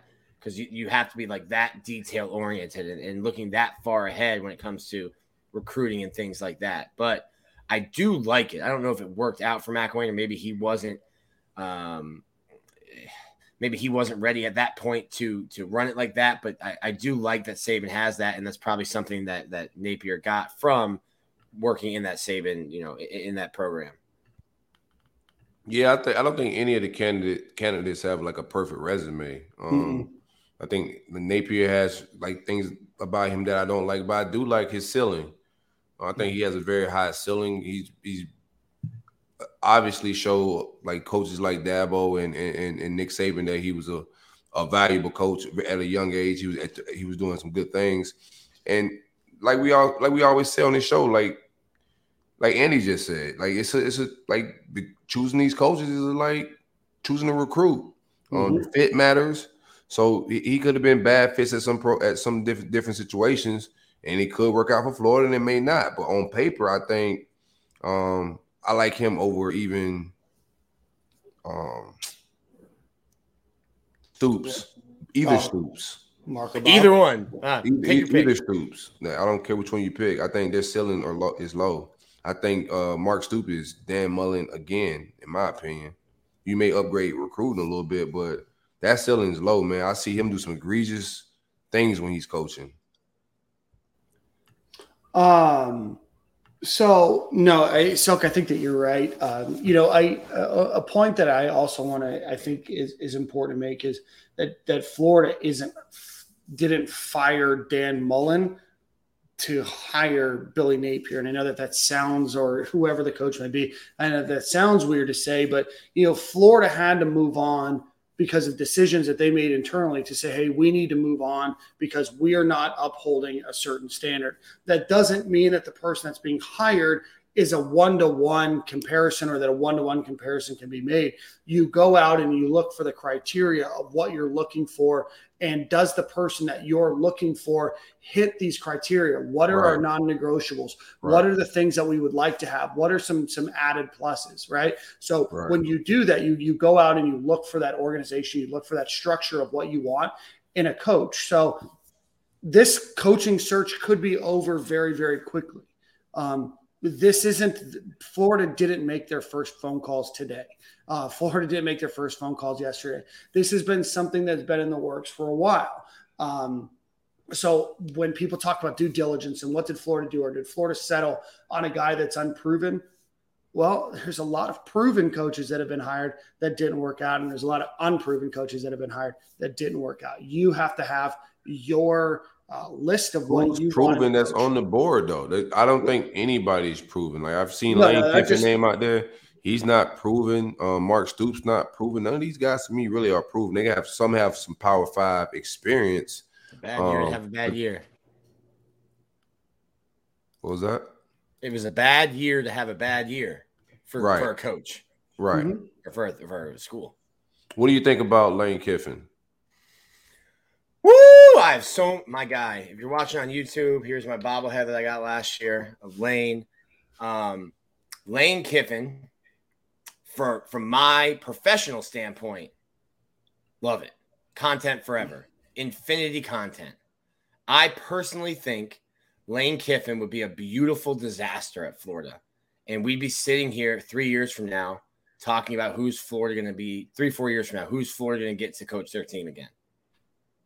Scott Strickland in his press conference Sunday said sustained success. There you go. 8 times. Lane Kiffin hasn't had sustained employment at one place for more than 4 years in his career. He's letting you know it's not Lane. I don't think Scott Strickland even calls Lane Kiffin. So you don't agree with Vegas? No, he's not their favorite. He's not the favorite. He's second favorite, right? Yeah, he was the second favorite. Yeah. If you're not first, you're last. Ricky Bobby, Andy Staples. You know, I think one of the things that's interesting, and Lane Kiffin has an interesting story, and I'm not 100% against Lane Kiffin, like one day in the future. But Lane Kiffin's story, when you think about a lot of like looking past his tomfoolery, a lot of it doesn't not make sense, right? A lot of people is like, oh, he's not had sustained success. And you're right, Nick, he hasn't. And I think that, you know, he's going to need to get that before, you know, because his history does still weigh, you know, very heavily on him. But, you know, he became a head coach. I mean, we talk about Billy Napier being an offensive coordinator when he was 29. I mean, Lane Kiffin was an NFL head coach when he was like 30. Right. So Lane Kiffin, you know, goes to the Oklahoma Raiders. He gets fired, or Oakland Raiders, sorry. Goes to Tennessee, is there for a year, leaves for USC, which is an improvement of a job. Right. It doesn't work out there. Just a lot of reasons he gets fired. He goes to Alabama, goes through the Nick Saban car wash, ends up being an offensive coordinator to win the national championship, right? Then he goes to FAU. That's a good, decent move for him, and a guy that if he didn't have his baggage would have probably gotten a better job from being Alabama's offensive coordinator. He goes there, has some success, turns that into a job at Ole Miss, again, a step up. So I think Lane Kiffin is probably, you know, 2 or 3 years away from being able to have a job like a Florida, Texas A&M, like a big, you know, a big blue blood. I think it's the nuances of the things he do at all those jobs and how he left, and it still don't come up as if he's matured. Right. With some of the things he does now, either on Twitter, the way he left and was trolling Nick Saban a little bit, like a lot of stuff he do, it's like childish. So when people, yeah, it's funny to us for like writing and shit like that content. But if I'm an AD, I'm just like, how mature is this guy? You know, like some of the stuff that he did, the way he left Tennessee was egregious. He took a step up, but the way he left was crazy. So people still questioning whether or not he's maturing. Yeah, no, I mean, I agree, right? But that was also 13 years ago. No, but he's trolling like Nick Saban. I get that. No, and I'm not saying, again, I'm not vouching for Lane Kiffin to be the head coach at Florida ever. Yeah, in fact, my biggest disagreement with like hiring Lane Kiffin is that like if you look at recruiting classes, he was one of the few SEC schools ranked below Florida, right? Back when Florida, you know, had their committee, I think they're ranked like 36 in the country right now. So you know, FIU, I recruited him when he was at FAU, which is egregious. Right. So, you know, I think that Lane Kiffin, yes, still has a lot of growing up to do, but I also do think that a big school is going to give him no doubt a job soon, but it's definitely not going to be Florida. Florida cannot afford Lane Kiffin to be at the University of Florida, not money-wise, just image-wise. I was talking to a coach, not a Florida coach, at a different program, and he said Lane Kiffin wants to coach at Miami. And he thought that Lane Kiffin and his agent or the agency would use Florida as leverage to get Miami to make a move, to get scared. I think they probably would have fired Manny if they would have lost to Pitt, but they beat Pitt. Now there's a report coming out saying that Manny's going to stay at Miami. I think Lane Kiffin got a little taste of South Florida in Boca, where he still has the house that he purchased when he was at FAU, and wants to see if it's a little spicier. a little farther down south. That coach thought that Lane was going to try to use Florida to leverage Miami to make a move on Manny and get Lane down to Miami. I don't think Lane will be at Ole Miss for much longer, but he's not coming. I don't think he's coming to Gainesville. And that's why I think he gets a little greedy. If I'm him and I think I could get the Manning boy, I'm patient. Yeah. You know, like, what's the rush out of there to get to a Miami lifestyle? Like, they're still questioning his maturity. You know what I'm saying? Still back to the same old lane, in my opinion. Joey Freshwater. Right. Because if I got that type of recruit, I'm at Ole Miss, which is a step up from FAU. Let me establish myself a little bit. That way I make my next move something real big and worth it. Not I'm gambling and playing around with Miami. I can get this Manning kid. Yeah, no, I mean that's a generational player, right? I mean that's a Tim Tebow like where people are going to commit, know, to wherever he commits, right? So no, Suck, I think that you're right. I do think that Lane Kiffin has some improvement that he needs to do in recruiting if he wants to have sustained success. Obviously Arch Manning's out there. He had Matt Corral when he took over Ole Miss and turned him into a Heisman Trophy contending quarterback. That's a senior flooded roster. And he knows quarterback room got issues. That team's gonna struggle next year, so he's trying to bolt while he having a hot year. Yeah, I mean, let's see who are some of the other names. I got some names. And we had Bob. So next was Mario Cristobal. From Oregon, former FIU head coach, was on Willie Taggart's staff at Oregon. I was howling him until he just got smoked by Utah. It was like, whoa, what's going on here a little bit? Somebody on our message board called him the Cuban Ron Zook, and I thought it was hilarious. Because he's a good coach. Because he's a great recruiter. But listen, because if you look at his overall record, the Cuban Ron Zook. In case Miami get him. There you go. His overall record is 61-59. So you look at that and you're like, yeah, that's the Cuban Mark Zook. But he was 24-27 at FIU. Nobody wins at FIU. You can win at FAU. FIU is a program for whatever reason. You're not going to win there. Didn't Butch Davis go there? And he couldn't win there. He won at Miami. He's 34-12 at Oregon, 22-9 inside the conference. The thing with Mario, he just got an extension. It's a $9 million buyout. You have people out west. I don't want to, offend anybody, but there's not the passion. There's not the pressure, and people just don't know football or care about football out west like they do in Gainesville or in the SEC. You've got Nike money, like literal Phil Knight Nike money. They've got unbelievable facilities. And he's building like a little West Coast Alabama out there. I think I would like the hire if they got him, but I don't know, other than getting closer to home, why he would leave. And I think Miami fans are crazy to think that he would leave Oregon and everything that he has to go to Miami with a smaller recruiting budget, a smaller budget for his assistants, worse facilities. Because he's just and when you go home and you're the hometown guy, there's more pressure to win. Right. Yeah.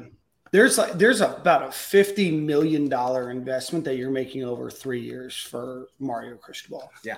Between buyout, between guaranteed contract, between upping salary, between staffs. Yeah. I mean, that's a crap ton of money for a school like Miami that they don't have. But the money's about to be fake. The money's about to be monopoly money. When ESPN, the ESPN TV contract, the SEC gets $55 million from CBS every year for the SEC game of the week for the rights to that. ESPN said, "Cool. How about $300 million a year?" They signed a 10-year, $3 billion contract to get the rights for that game. Miami.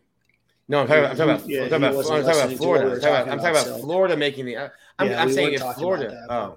I'm not following.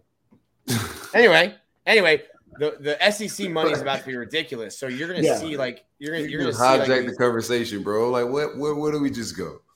I'm going to go eat dinner. So no, Nick, you're not wrong on what you're saying. I was hoping that you would bring that up a little bit earlier in the conversation about how much money and why I think that. I do want to ask you how much you guys think that Florida is going to throw out this next head coach, but let's go down the list a little bit more. So we're through Napier a bit, we're through Kiffin, we're through Cristobal. Bob Stoops' name came out, and I'm pretty sure this is what the Florida Gators fifth hire for a head coach. No, you can't leave until we get to Kerwin Bell. Yeah. So this is the Gators. Let's see. No, so Kerwin Bell comes up after the head coaching hire. Then it's like the OC rumor. Don't worry. Somebody said, why doesn't Emmitt Smith get contacted for this job earlier today? No. We bringing Sider back. Yeah. So this is I'm talking about for the head coaching job. So this is my bad. The fifth. Emmitt, the head coach.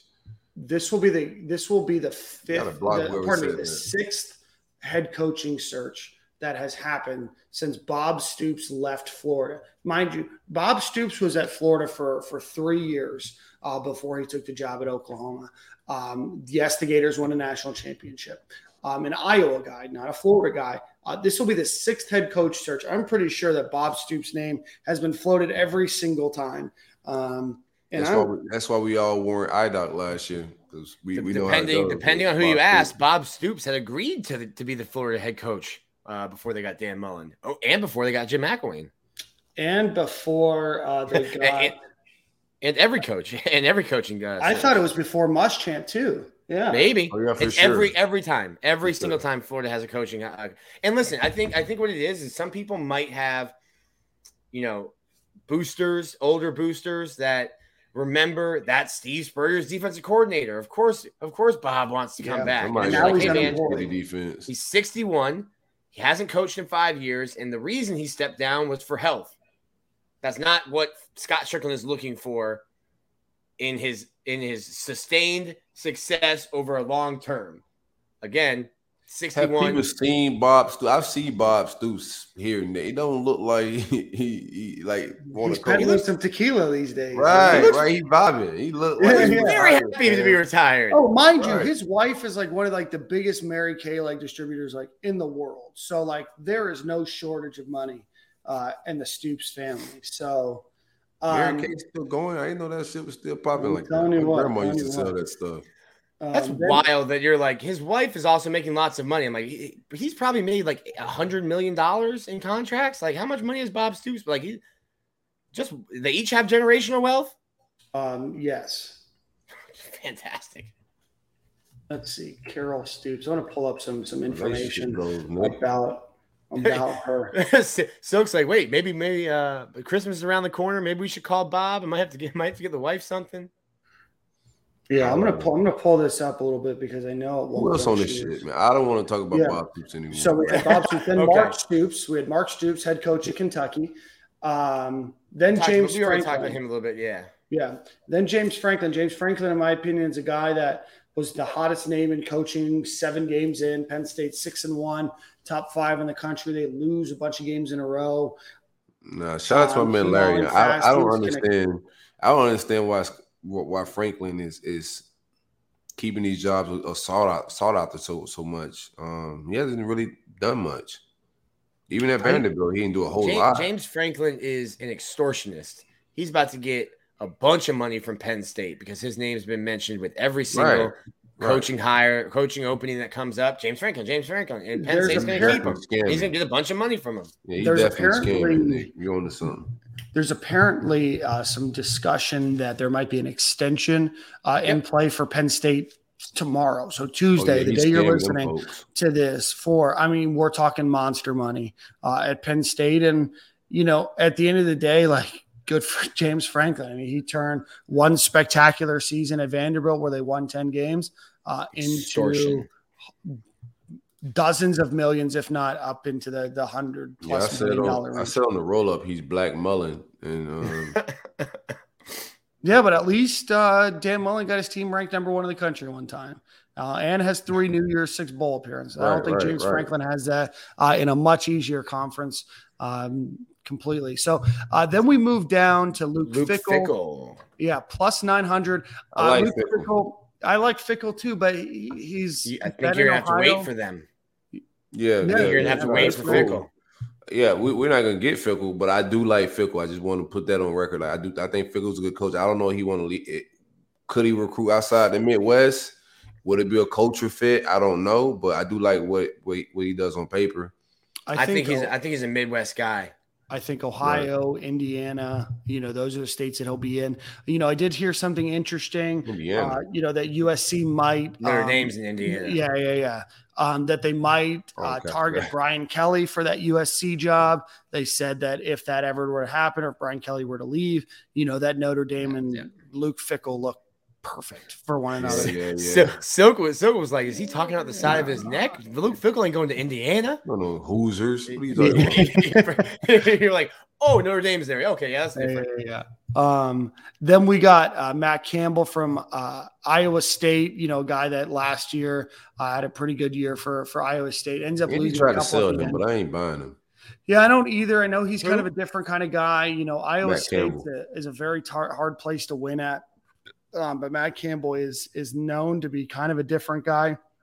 I don't know if his shtick or his PJ Fleck shtick would really work in Florida. You like to oh my God, if PJ Fleck came to Florida and he had his first 4-4 start, people would be breaking oars in the stands. Row this boat. No. I said this on Twitter and I'm gonna say it on here. We're riding like it's the Capitol if they hire PJ Fleck. I laughed out loud when I got some Viking horns and a coat. Viking horns and some animal fur. Yes. No way you bringing PJ Fleck in here. No. I laughed out loud when I read your tweet. Dan, you like the flyover states. Have you been to Ames, Iowa? I have been to Ames, Iowa. Any redeemable qualities? No, sir. Okay. So he's been there a long time. Ames is interesting. It's like 40 minutes from Des Moines, and Des Moines is actually a pretty cool little town. There in Iowa. I was in Ames for a day and one night. I used to work in higher ed consulting. People are wondering why I was in Ames. You don't work everywhere. Bro, Dan has worked everywhere in the world, bro. That was my job for 2 years. I traveled all over. Bro, every show, it's a new random city you worked at, bro. Yeah. Well, I was only there for 2 days. So so Ames in the middle of nowhere. They do have a good barbecue place. I'm forgetting the name. I'm sure Andy knows. But it's a small town, a very small town. It is a college town. It's the Ag School of Iowa. But Ames is not a place that I'd want to live. But people are built different. So people live there. Yeah, people live there. A lot of people that live there, and he turned himself a pretty nice career. The thing is they still get a lot of money. Being a Big 10 school, or Big 12 school, Big 10, Big 12 school. Sorry, the number of teams in the conference. Yeah, so Big 12 count the number of teams, and that's not the number of the conference. Let me tell you what, making $3-4 million, whatever his salary is in Ames, Iowa goes. You can buy the city. Doubt. It buys you a lot of corn. Yeah, that buys you a ton of corn. So then we get down the list. So this is a name that. So do you think Dan's CIA? A little bit. He might be. Yeah, he's like everywhere I've been. Yeah, all these different jobs, bro. Telling you what. So then next down the list, this is the name. I was surprised. To see this name, Eric Bieniemy, the offensive coordinator for the Kansas City Chiefs. I've seen that. I didn't want to go full Willie Taggart on that one, but man, I like that on the paper. That was a nice job. I didn't want to go full Willie Taggart like I did last time. He's been connected to some college jobs in the past. Has interviewed for a multitudinous number of head coaching positions in the NFL as well. Has not gotten one yet, but is a name that's out there. His name fell off pretty quickly. Next was Dan Quinn, and then Bill O'Brien, and then Wake Forest head coach Dave Clawson. I wasn't mad at Dan Quinn either. I know if you're a Falcon fan, you probably ride my mentions. But I wasn't mad at Dan Quinn name being on there neither. I wouldn't mind Dan Quinn. And then, so I really like Dave Clawson. We talked a little bit about it last week. Cool. I told you that he's a guy that's not interested in Florida. I don't know if his whole he runs a mesh scheme that I don't know if would work on offense, in the SEC. But I do think that he's a successful coach. But that would have been a tough hire after Wake Forest loses again last week. Then we get in a silly season. Deion Sanders at plus 2,500. Urban Meyer at plus 5,000. And then this is just Las Vegas begging you to just give them money. Tim Tebow at plus 10,000 would round out the betting odds for the Gators head coach. I mean, and then, well, I guess that's it. What about There's no more odds. The odds are gone now. No, they got to take it back. Steve Spurrier, what are his odds? Steve Spurrier's odds they say Spurrier was a pivotal part in getting Mullen up out of here, right? Did somebody report that? Paul Feinbaum said that. Paul Feinbaum said it on a podcast, and then on he 3. Get his ass out of here now. Well, he's got to go. Well, yep, Scott. Well, Dan, there's no more wine for you. See ya. This isn't the standard. All right, Scott, you need me? I got 9 holes to hit. Call me if you need me. If Billy Napier is the coach, Silk, you seem like you're on board. Nick, your thoughts? I'm on board with any coach. I'm gonna lie about anybody. So if they decide, Tim Tebow, except Dave Clawson. Except Dave Clawson. That's what I'm just like. All right, y'all ain't even trying. Nah, PJ Fleck. They hired PJ Fleck. We riding, and then Clawson. I ain't feeling that either. But most of these coaches I'll lie about. I'm picturing Silk with like those Viking horns, some kind of fur running up to Ben Hill Griffin Stadium and pounding my Amazon cart just in case. Just pounding on PJ Fleck's window. Get out of here! Yeah. We got to do like what Tennessee did, man. Remember Tennessee? Oh, with my Greg Schiano. We got Schiano out of there. The revolution will be televised. Yeah. That was the wildest coaching search in coaching search history. The Greg Schiano, man. So they didn't hire Greg Schiano because of what happened. Damn near like on Twitter, the Tennessee football account was like tweeting, like retweet for this coach, like for this coach. What's going on? They were crowdsourcing. They were like, all right, how bad is this going to be? Let's ask our fans. Hey, y'all like this? Oh my God, no, they do not like this. Pull the contract. Eject. I mean, they were talking to like Mike Leach. Wild. They were talking to Greg Schiano. They were talking to Mike Gundy. Bro. I mean, they had 71 people hired that before they all said no. These universities pay millions of dollars for search firms. The best part of Dan Mullen hire was all that shit happening. They pay millions of dollars for search firms. Tennessee was like, yo, what if we just put a Twitter poll up? What if we saved a little cash and just asked our fans who they want to coach the team? They just need to have their pulse on Twitter a little bit more, and then they need to pull in a group, right? You know, pull in Silk and Harrison, a couple other people. Just be like, hey, who do you guys want to hire?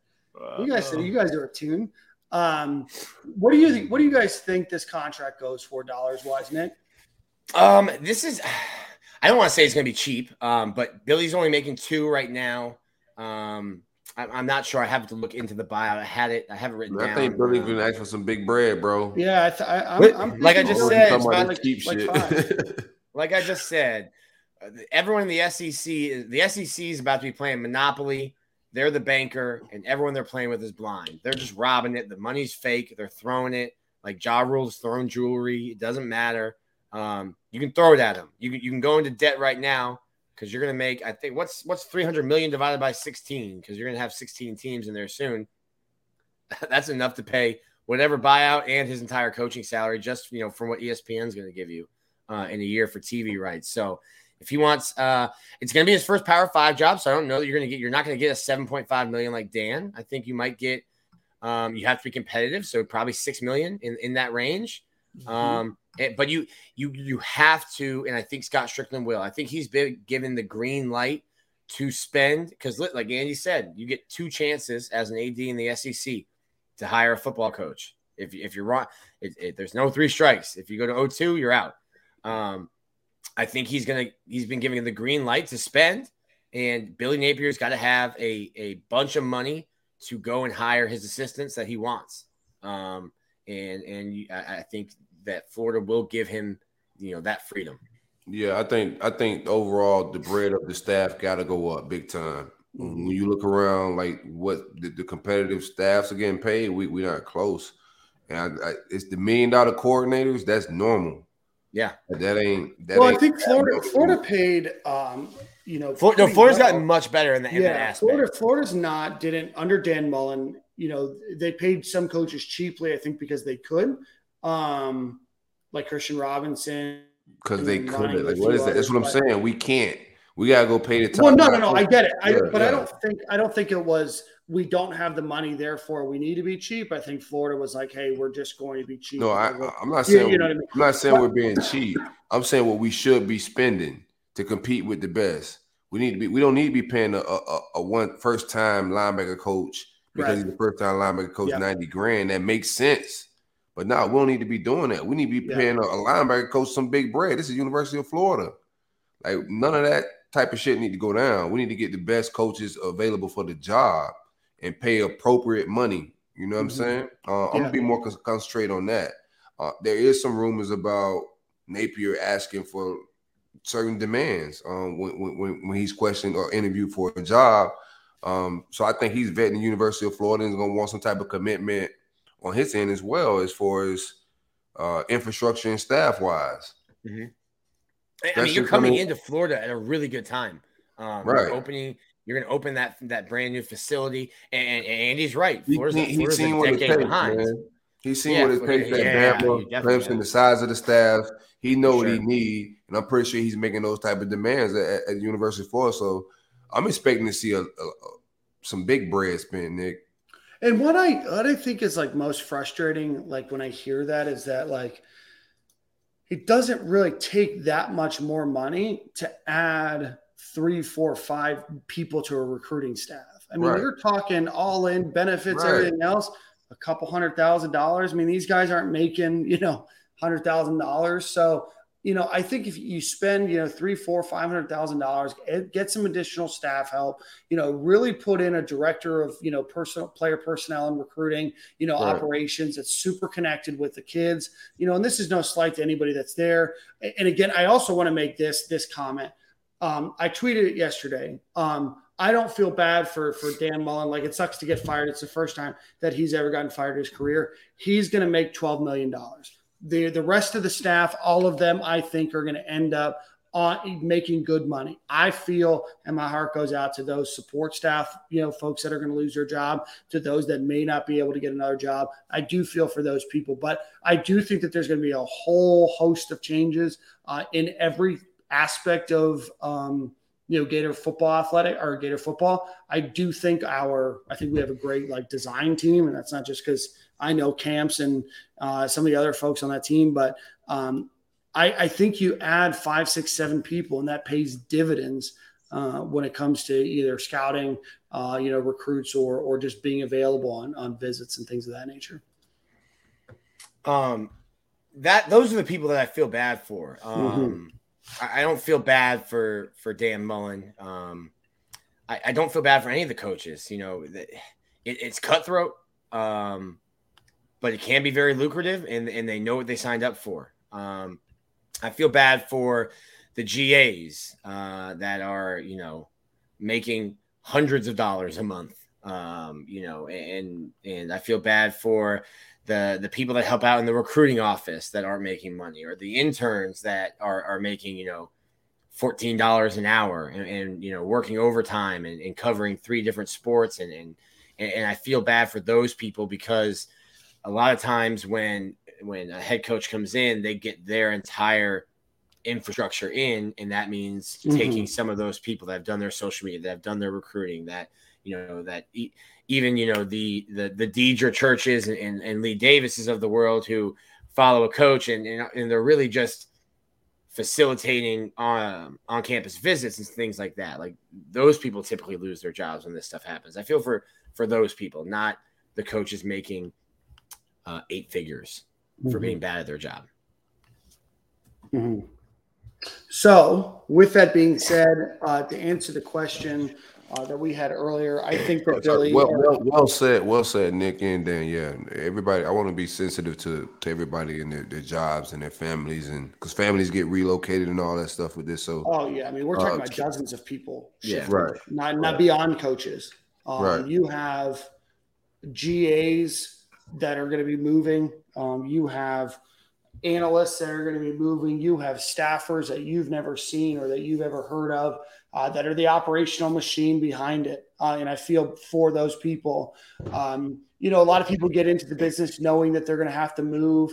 But you don't know what the next guy that, might bring you along to his next opportunity is going to be, right? You don't know if Dan Mullen, who you've been with for 10 years as an admin type of person, maybe he's no longer a head coach, or maybe he's no longer in a position to hire somebody. And now you're out there trying to find it. And I know that this doesn't resonate in a tough, economy, a tough job market for everybody, but there are sacrificial, components of this that you do feel for their family, and their commitment to the University of Florida, doesn't go unnoticed either. I feel bad, like switching the topic back to how much money this next staff's going to make, but no, yeah, I mean, this is big boy ball. This SEC, it means more. We got more. We got next. You say salary. What do you think they're gonna make, Dan? I think you pay the next head coach, depending on who it is. Let's just say it's Billy Napier, because that's where it seems like everything's pointing. I say you pay him about 5.5. I think you put some escalators in there to get that number up. But like Nick said, that number jumps up. What is it? You said $300 million divided by 16, so that's almost 19 million. What is that? 18.75. My math's right. So that's a lot of money to offset what you're already making. 18.75 million. Damn, the math is good. So I think that's a lot of money to be able to enhance a athletic department that's already in the theoretical black, though they spend like it's coming out of their ears, but that's another discussion. The new coach is walking into a new facility next year. Anthony Richardson, supposedly. What do you think? Don't even put that negativity into the universe. What? That's supposedly. Don't even put that negativity into the universe. I mean, nothing for certain. You just got to speak as it is. He took his stuff out of his bio before Dan Mullen was fired. When he fired, he put things back in his bio, so that was a good sign. He was right along with us. What do you guys think about Nick Savage? A lot of players going to bat for Nick Savage, saying to keep him along with the next coaching hire. Well, everyone talked about that athletic story. I know it was Feldman, and I'm not sure. I think it was 2 writers that wrote it, and it was all the anonymous SEC coaches. And I don't know if I said it at the time on the podcast, that the story was about a bunch of anonymous SEC coaches talking about how Florida's not physical, that they're small, this and that. And that may or may not be true, but every 13 SEC schools benefit from the perception that Florida is small and won't get you bigger and won't make you stronger. So it's not that it's a bad story or that it was in bad faith on the athletics part, but that's a narrative that every other school in the SEC benefits from and would love to go anonymously on record with a reporter to say, yeah, Florida stinks. Spence points it out. Nick Savage doesn't recruit. He's got to work with the guys that come to campus. And I think the strength coach you have to nail. They are around the team significantly more than any of the coaches all throughout the summer. I think, Florida will give the guys like 3 weeks off after the season's over, whether it's after FSU or after a bowl game. And then when they come back, it's just the strength coach. Like the coaches aren't around. So you've got to nail that coaching, that hire down. And I think it says a lot just about the kind of person Nick Savage is and his program. Because listen, the players don't like those workouts. They're probably cursing Nick Savage, at 7:15 in the morning when they're done with a 2-hour workout. But to see the groundswell of support that the players had for him today, I think that says a lot about him as a person and him as, a guy that's created a program. Yeah, no, I agree. I like Nick Savage a lot. I don't know how he fits into, whoever the next coach is, but you definitely didn't see this swell of support for Jeff Dillman or for Mike Kent. No, I was working out with with Florida football players at Gainesville Health and Fitness. Yeah. When Kent was the strength and conditioning coordinator. And I know, Mickey Mariotti, who was at Florida for a while, was very well respected. I know Nick Savage is a younger guy in the business. He's a young guy, period. Right. I think he was the lead strength and conditioning coach at Florida when he was 28, 29 years old. Right. Somewhere around there. So he's still an up and comer. He's a guy that's well respected in the business, even outside, talking to people that are unconnected to Florida or not connected to Florida. I don't think he's going to stay though, unless there's a connection, to Napier and to Savage. But that's usually the first person that gets named or gets hired, and that's usually a direct connection to what you're trying to build. Mm-hmm. I wouldn't be mad at it, though. I think that Nick Savage has done a great job. Again, as Spence pointed out and Nick mentioned it, he didn't recruit the tweeners. He didn't recruit the DB linebacker hybrid. I mean, there's only so much he can do, right? Yeah, I don't want to blame Nick Savage for anything. Like you said, he don't recruit, but I think that hire ultimately just is got to be made by the next guy. And that's just how that works. And I don't foresee that happening. Just to keep it a buck. Do you think Napier, if he gets a job, he poaches anybody off of the Georgia or the Bama staffs? It's an interesting question, right? I mean, there's a guy like Dan Lanning who he coached with. I mean, I'm not saying that Florida's going to be able to pull Georgia's defensive coordinator when they're on their way to competing for a national championship, but there's a guy like him. Yeah, I think you could. Remember when we were doing our defensive coordinator hot boards? I go, why would Dan Lanning come to a sinking ship? I know that it's never going to be your defense. If you're a defense, T-Rob, when he was the defensive coordinator at South Carolina, it's never going to be your defense if Will Muschamp's the head coach. That's his defense. It's Kirby Smart's defense. You get an opportunity for a fresh start to be a defensive coordinator at the University of Florida. Hey, Kirby, I'll see you on Halloween weekend next year. He has relationships with those guys, right? He sure does, yeah. Another name would be Tosh Lupoy. I can't. Yeah. He's with the Jags right now, I believe, with Urban and the Jags. Yeah. Was on staff with Billy at Alabama. Ferocious recruiter. Absolutely. Like Napier. So, I mean, there's a lot of guys. It'll be interesting. I saw on Twitter, I don't know if it's true, so I'm going to preface that. I don't know if it's true.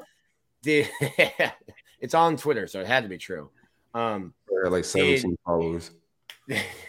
Did Napier make like 8 assistant coaching changes recently?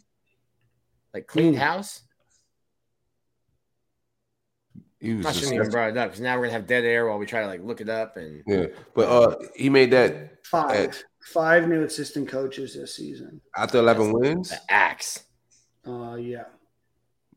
I like this guy. But I also don't know. I don't want to speak as I'm trying to pull up the article here, and I have to go with Ad Central to figure it out. You fired 5 assistants out of 11 wins, bro. You got that. But I don't know if they were fired. That's big silk energy. Big silk energy. Win 11 games, you got to go. I didn't like what you were doing around here, man. We didn't win it all. Yeah. We didn't win a national championship at ULL. Get out of here.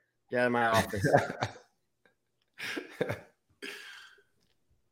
How did they leave, Dan? Give us the facts. Nick, I can never trust Nick's facts. You can't. No, that's for sure. That's why they're called dandy facts. Yeah, I'll have to take a look. I mean, each one is so he hired a coach from FAU to coach offensive line. Let's see. This is dead air. We could talk a little bit more about it next year. He hired somebody from Louisiana Tech. He hired somebody from Tulane. So I don't know. I'd have to look into more about it. Some got poached. Some got the chance to move up. But I'd have to look. A name that I heard connected to him, and I don't know what the connection is, and this is from a pretty good person, is Jim Knowles, who's a defensive coordinator at Oklahoma State. He's a guy that him and Billy Napier are connected. I don't know if he would join, him here at Florida, but I do know that that's a name to potentially look out for as well. It might be my cousin. Nah, looking at him and looking at you, Silk, I don't think you're related. I could be wrong. Maybe you guys are play cousins. No profile me, What are you trying to say? Yeah. No profile me, fam. That's my cousin, bro. You guys are play cousins. In the year 2021 of our Lord, you can't make that kind of judgment call there, Dan. That's true.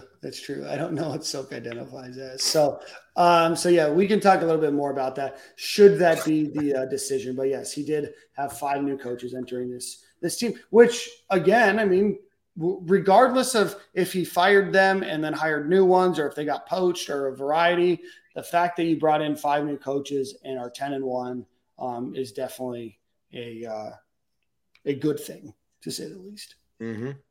You know, but Florida can't go just to Tulane. They can't go to just FAU or Louisiana Tech, right? You're going to have to upgrade, you know, who those targets are. I think we're talking DC, but I think the biggest question mark for me is going to be if he's calling the plays. So I need to know who the OC is more important than the DC. So that's going to be the hire I watch out the gate, because I still need offense. Mm-hmm. And I don't really feel his play calling. I agree with that. And I think first time moving to a Power 5 job, I think, you know, you're going to have a lot on your plate as it is. I would like to see someone else call plays. But, you know, hey, Steve Spurrier says if calling plays got you the job, don't hand that right over. All right. No. I respect the GOAT and all that. But I think he needs an OC. With all due respect, Sir GOAT. With all due respect. I mean, of course he's going to have an OC, but I think he needs an OC to call plays. You want an OC that's doing OCing, not an OC in name. Yeah, let him CEO. I like I said before, I think that's where it's going, man. Kirby gave away his DC. He had some control issues where he wanted to control certain things. Nick had to do the same thing at a certain point. Yeah, you got to delegate. The game's big, man. It's like you're running a corporation. Dabo did it. Roman did it. Right. Dave's doing it. I mean, you look at the top coaches in college football right now. They've all done it. Yeah, that's where it's at. Whether it's offense or defense. And be able to coach up and be able to, you know, talk and work with your staff if you're too worried about whether, you know, you're going to be able to stop this next counter play or not. Let's give a shout out to our friends over at GameTimeSidekicks.com. Use promo code Stadium, 10% off. Fantastic holiday present, birthday present. Game Time Sidekicks vacuum sealed cups. Fantastic, fantastic product. Nick's been drinking out of one all night. We're burning the midnight oil here. But GameTimeSidekicks.com, over 350 brands, a variety of different styles, whether it be a tumbler, whether it's a workout shaker, tall, short, Yeti style cup. Visit GameTimeSidekicks.com, promo code Stadium and Gale. If you're watching us on YouTube, please do and subscribe. You'll see Nick holding those up. Yeah, we pretty much like NBC right now. That's right. Florida does play Florida State on Saturday. Nick, you're muted, bro. I don't think we're pretty enough to be on QVC. I don't know if they would hire us to speak for yourself, man. Oh, feeling himself tonight. I'm having a good beer day. We shout out to the Jacksonville Gator Club that had us. Yes. I meet Dan and Silk in the hotel. Go to Dap Silk Up. Might as well have put my whole hand into a jar of cocoa butter, Vaseline, whatever it was. That's what I call his brother the moisturizer. I just like slipped off of his hand. I'm like, what is that? Hey, it was cold out, fam. You got to moisturize when it's cold out, man. Black don't crack unless it's really cold outside and you ain't got no lotion on. That's when black crack. So I got to lotion up, bro. No Ashley, Larry. Let me tell you, I got to visit, with Silk and Nick and Silk's buddy Justin, Jacksonville, which you guys know is one of my favorite cities in America. We had a great time. Shout out to the Jacksonville Gator Club and absolutely Lauren Vinoy, who is the secretary. We were able to do like a panel discussion for I don't know, about an hour and 15, hour and 20 minutes. And then we stuck around for another 20, 30 minutes. Shout out to Ryan, Chriselle, a couple others from the timeline. Gerald, that stopped by. That's my man, Gerald. Silk's biggest fan. But we appreciate everybody that came by, hung out, and listened to us chat for a bit. It was a great time. Ryan coached me into taught me into Napier at the table. He sure did. Conch fritters. I was eating conch fritters, and he was kind of breaking it down while it was a good hire. I was like, okay, I like it. And then we lost, and it was showtime. The conch fritters put you in a receptive mood. That was a finger licking meal for you. You were all about those fritters. Man, shout out to them. Them conch fritters was busting. It was quite the game. And our waiter, what a salesman! He loved that place. He will go down with that establishment. He would not let us not order food. When we pulled up, Nick seen the place like, oh, this food's probably terrible. Mudville Grill, great food, great drinks, great people. Check it out. Man. It looks like it hasn't been remodeled since I don't know, the Charlie Pell days, but the conch fritters. Try the conch fritters at fire.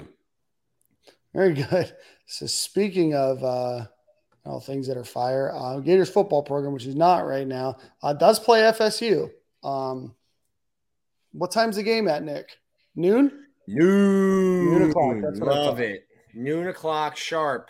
Noon sharp. Florida State. Greg Knox. With head coach Greg Knox, with defensive coordinator I got a hot take Christian for you. Robinson, offensive coordinator Garrick McGee.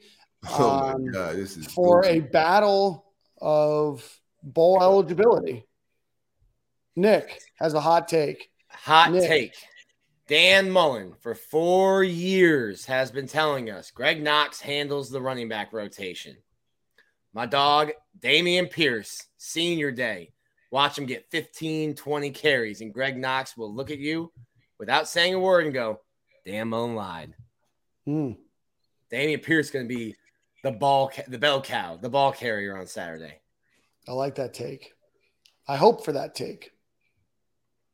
Watch. Because I saw Florida at the goal line again, running Malik Davis. Bro, he's trying to get fired. Yeah. Literally, I'm serious, man. Like, think back everything we will ask him about. Like, this is real. I'm not even joking. Whatever issue it was, whatever like stat you point out, he will go out his way to make sure that don't happen again. No, you're not wrong. No, seriously. It's crazy. He doesn't want to be at Florida. You don't get paid to quit. You get paid to get fired. They were I think Andy said it right, like the recruiting thing. He was just like in his feelings. He was recruiting, but like he didn't want to talk about how terrible he was at recruiting. That's all people wanted to talk about. Oh my God, bro. Big game, rivalry week. So I got so many things. I don't want to like just harp on the old staff and just do that. Yeah, no, I mean we've moved on, right? I mean, at the end of the day, the Gators are looking forward. They are favorites. They started as 10-point favorites, which was amongst the most surprising things I've ever seen in my life. I might have fudged that one up. You back did there. not. That might have been a week-old line. It was not. It was a line that came out. It was an early line. That line quickly adjusted to 2. It went down to 1.5, and now it's back to Gators minus 2.5 point favorites. Money line is 130 for the Gators or minus 130 for the Gators, plus 110 for Florida State. And then the over-under is 58.5. So they've got this as a decent scoring game with the Gators winning. On a neutral field, Florida State is a 0.5 point favorite in this game, so they think that the Gators might squeak one by. But I can see the Gators playing hard and beating Florida State, who is not very good. But I also see probably the more likely situation that FSU seems to be playing, and it seems to have a lot more to play for right now. Question for you, more big picture. If Florida loses this game, they'll be 5-7.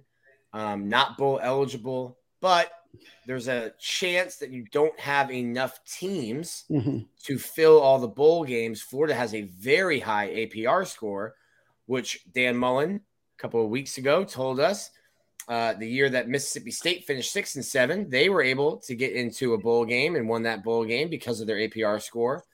If you're Florida and you're Scott Strickland, do you accept that bowl bid? At that point, you would assume you've already got, a new coach in place. Do you accept the bowl bid? Yes. Huh? Go ahead. We have different takes, so yeah. I wouldn't, bro. Like, I mean, you keeping this staff around a little longer. I think, like, you gotta get your new guys in and start recruiting for the future. Like, when is this bowl game? Signing day is like early signing day is like now. Like, what are you doing?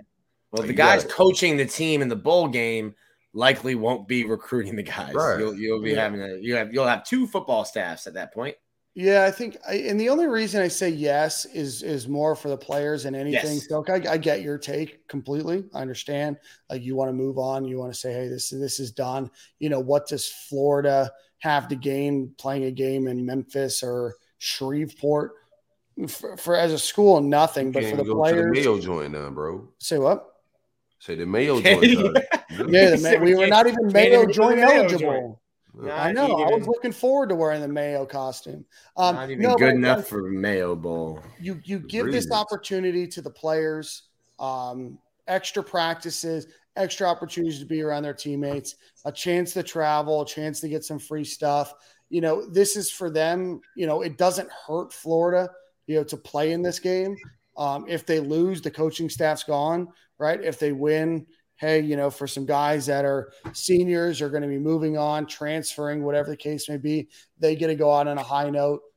Mm-hmm. These guys, for the most part, only have a finite number of opportunities to play organized football for the rest of their lives. So I say if you can, you do it. But I do get your point.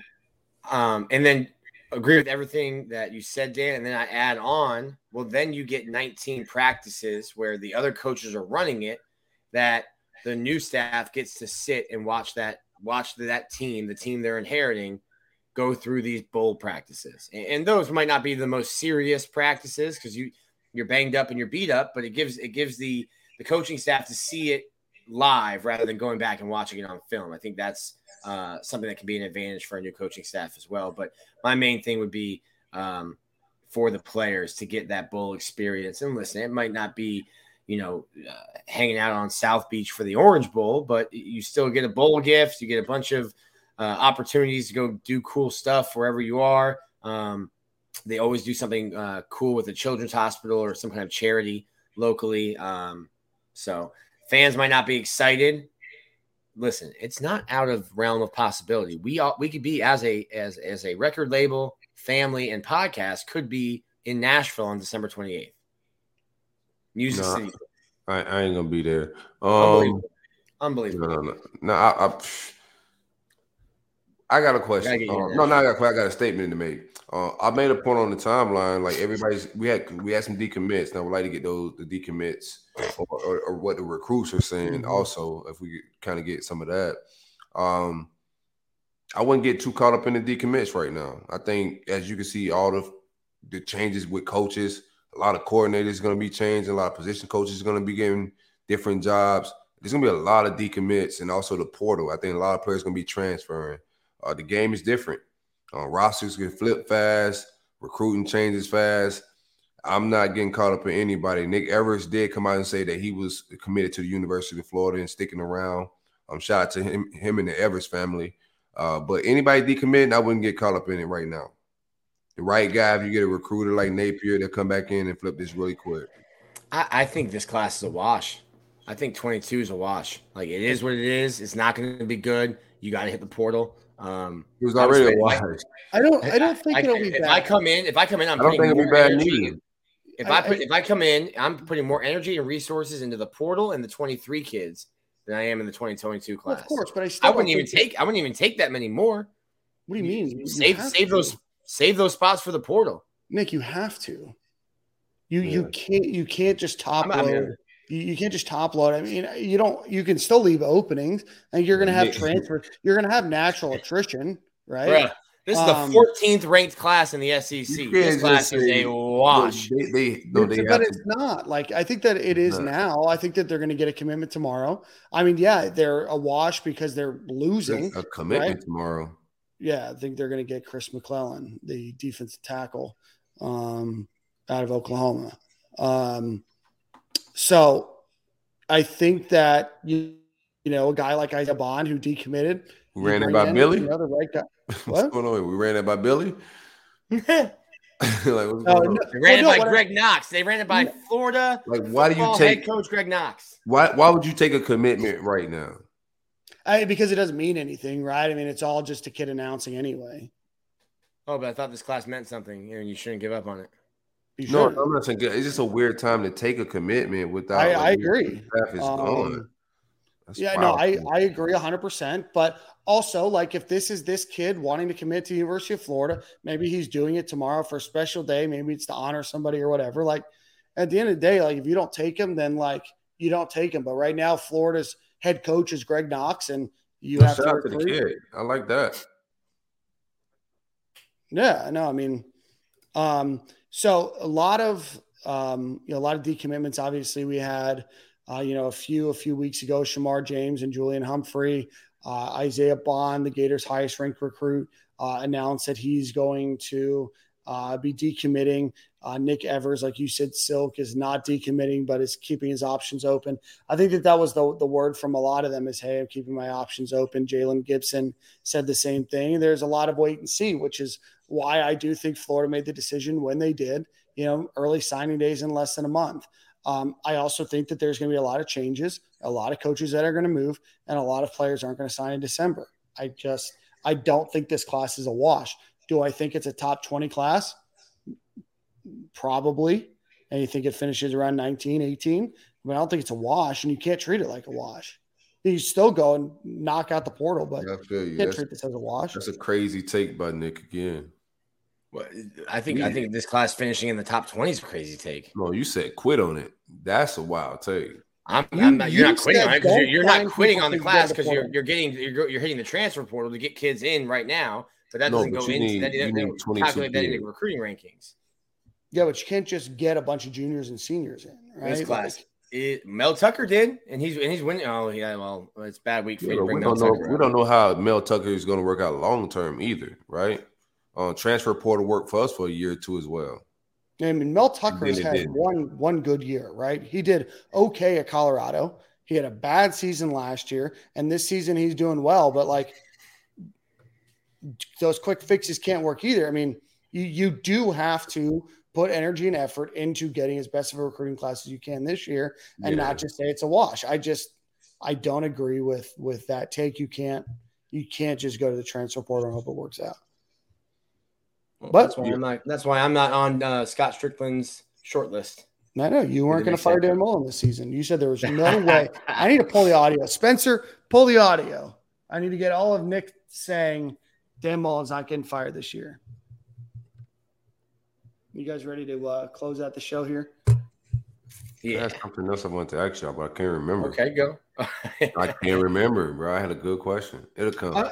One of the names that I wanted to ask that I was surprised didn't appear connected to UF at all, and I didn't hear Andy Staples really talk about it much, was Dave Aranda. He's a guy that, seemingly turned Baylor around, was a hot shot defense coordinator at Wisconsin, goes to LSU, wins a national championship, gets his opportunity at Baylor, has a rough start, ends up turning around. It's a pretty good program. Surprised that there was never a connection or there's never listed for Florida. I like his resume as well. I do not want him at LSU. I hope LSU gets like Matt Campbell or Bill O'Brien or some goofy shit like that. New LSU coach PJ Fleck. That'd be perfect. He rode the boat to the bayou. New LSU coach Dan Mullen. I don't think LSU's they just beat him with there's no way they sure did. But turn me up on October 15th, 2022. If that's what do you think Dan ends up at? That's what I was going to ask y'all. I was just about to say, what do you guys think he does? Alabama's basement. Nick Saban's coaching rehab. No, Nick don't want that mediocrity around him. Oh, jeez. Dan Mullen, Nick Saban, offensive coordinator. I don't. If I was going to say Penn State, but I think they extend James Franklin. Franklin.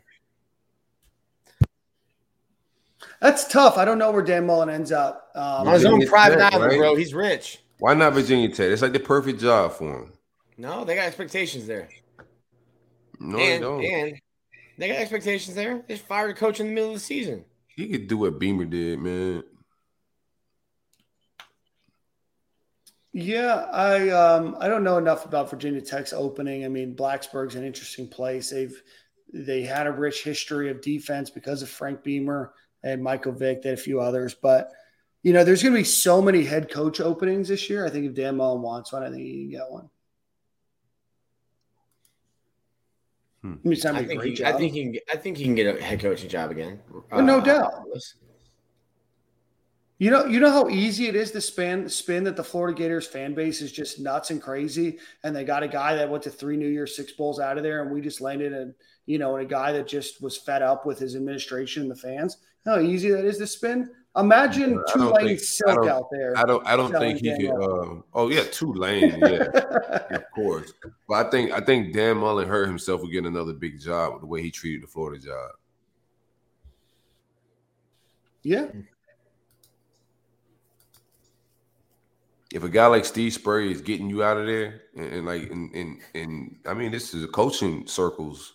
I don't think he gets another big job. I think he blew that opportunity at University of Florida.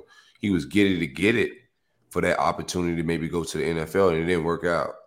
He dropped the bag. He dropped the bag, and he could have easily and he dropped it for real, because he dropped it on some loyalty that didn't make sense to anybody. That, I mean, if you want to go to the NFL and you worry about yourself getting to the NFL, bro, you got to fire guys that are not holding up their end of the bargain on your staff. If that's your end all be all goal, his end all be all goal was loyalty, not to get to the NFL, and loyalty cost him.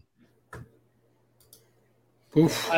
I mean, I asked Andy. I mean, Ed Orgeron had a very spectacular, fall from grace as well. I think a lot of people probably could have called that one, but from NFL overtures to fired in less than a year. Mm-hmm. Bro, no one in the NFL wanted him. No, I get that, but that was a contract play. Yeah, that was a wild turn. We always optimistic on it, but what do we got next? We out of here? I got an ad read. We're out of here. We got to the great folks. Manscaped. Oh man, perfect time of the year, man. Tracking planes. It's getting weird. About to get a new hire, so you might as well get them balls shaved. New coach, clean shave. Get the Lawnmower 4.0. Visit manscaped.com for all your man grooming needs. Use coupon code SG at checkout for 20% off and free shipping. It is holiday season. Black Friday is on the horizon.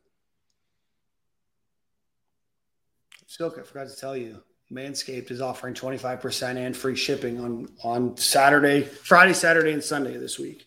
I was about to say, man, no 25% Black Friday off everything. Everything. Don't even need to use our code. So just go there, use our code in the future for 25% off. Friday, Saturday, Sunday. Damn, they beat our code? I beat our code just for these 3 days. Gotcha. You know what? Don't. Spend it and then buy again using our code. Appreciate you. I don't think anybody gonna do that then. Well, you gotta throw it out there. Hey, Gators basketball just won. 80-60. Blanco hooping out here a little bit, hey? Huh? You'll love to hear it, Silk. Yeah.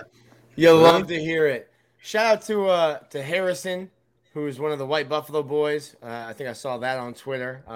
Let's talk about that, boy. Buffalo boy. What are we talking about here? Oh, White Buffalo man. boy. The White Buffalo boy. I don't know who tweeted that, but shout out to you. Last time I seen him in White Buffalo, his glasses was fogging up in there, man.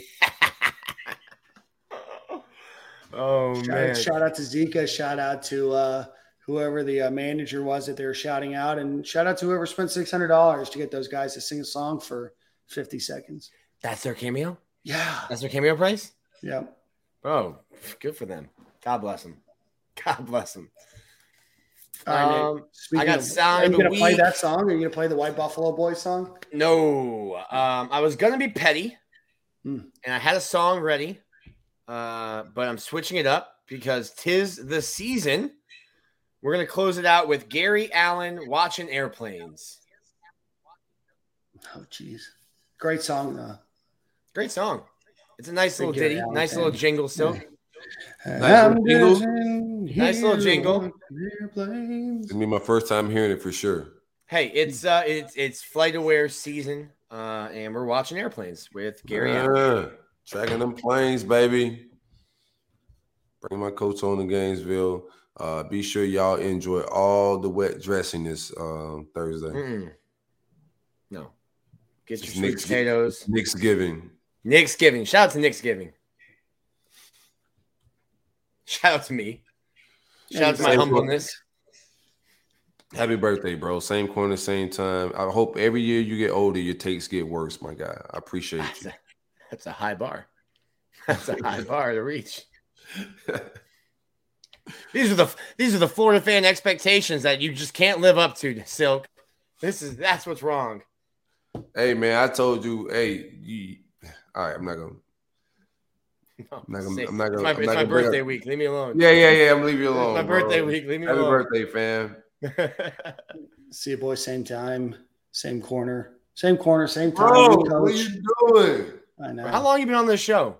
Not I long. don't think he enough. want this job. I think none of the Dans want their jobs, man. I got it. As the top Dan, as the top Dan now, expectations have changed. You know. Man, maybe there's something about being the top dog Dan in Gainesville. You just can't get there. Too much pressure. You just can't perform. I see what you're saying. Same corner, same time, 2.5 hours. Great show, loaded. Appreciate you boys. Happy Thanksgiving to everyone that has made it to the 2-hour, 30-minute mark. Go Gators. Let's lie, baby. Go Gators.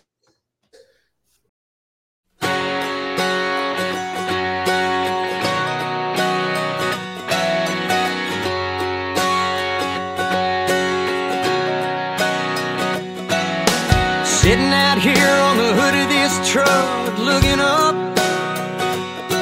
at a caramel-colored sunset sky.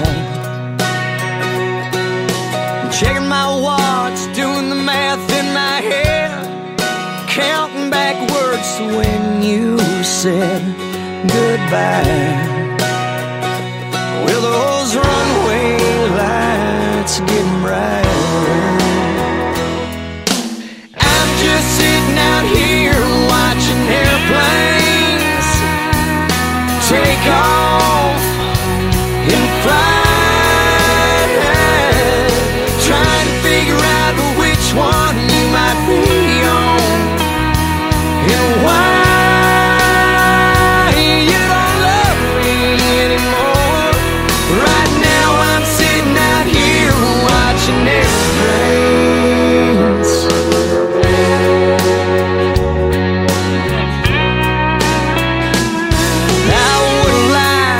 Cried, should have tried hard, done anything to make you stay. I wonder what you'd do if you looked out your window and saw me running down the runway, just like I was crazy. But that fence is too high, so am I. So I'm just sitting out here watching airplanes take off and fly, trying to figure out which one you might be on and why you don't love me anymore. By now I know you're 30,000 feet above me, but a million miles away, a million miles away. By now I know I'd act like you don't love me. But I'm just sitting out here watching airplanes take off and fly.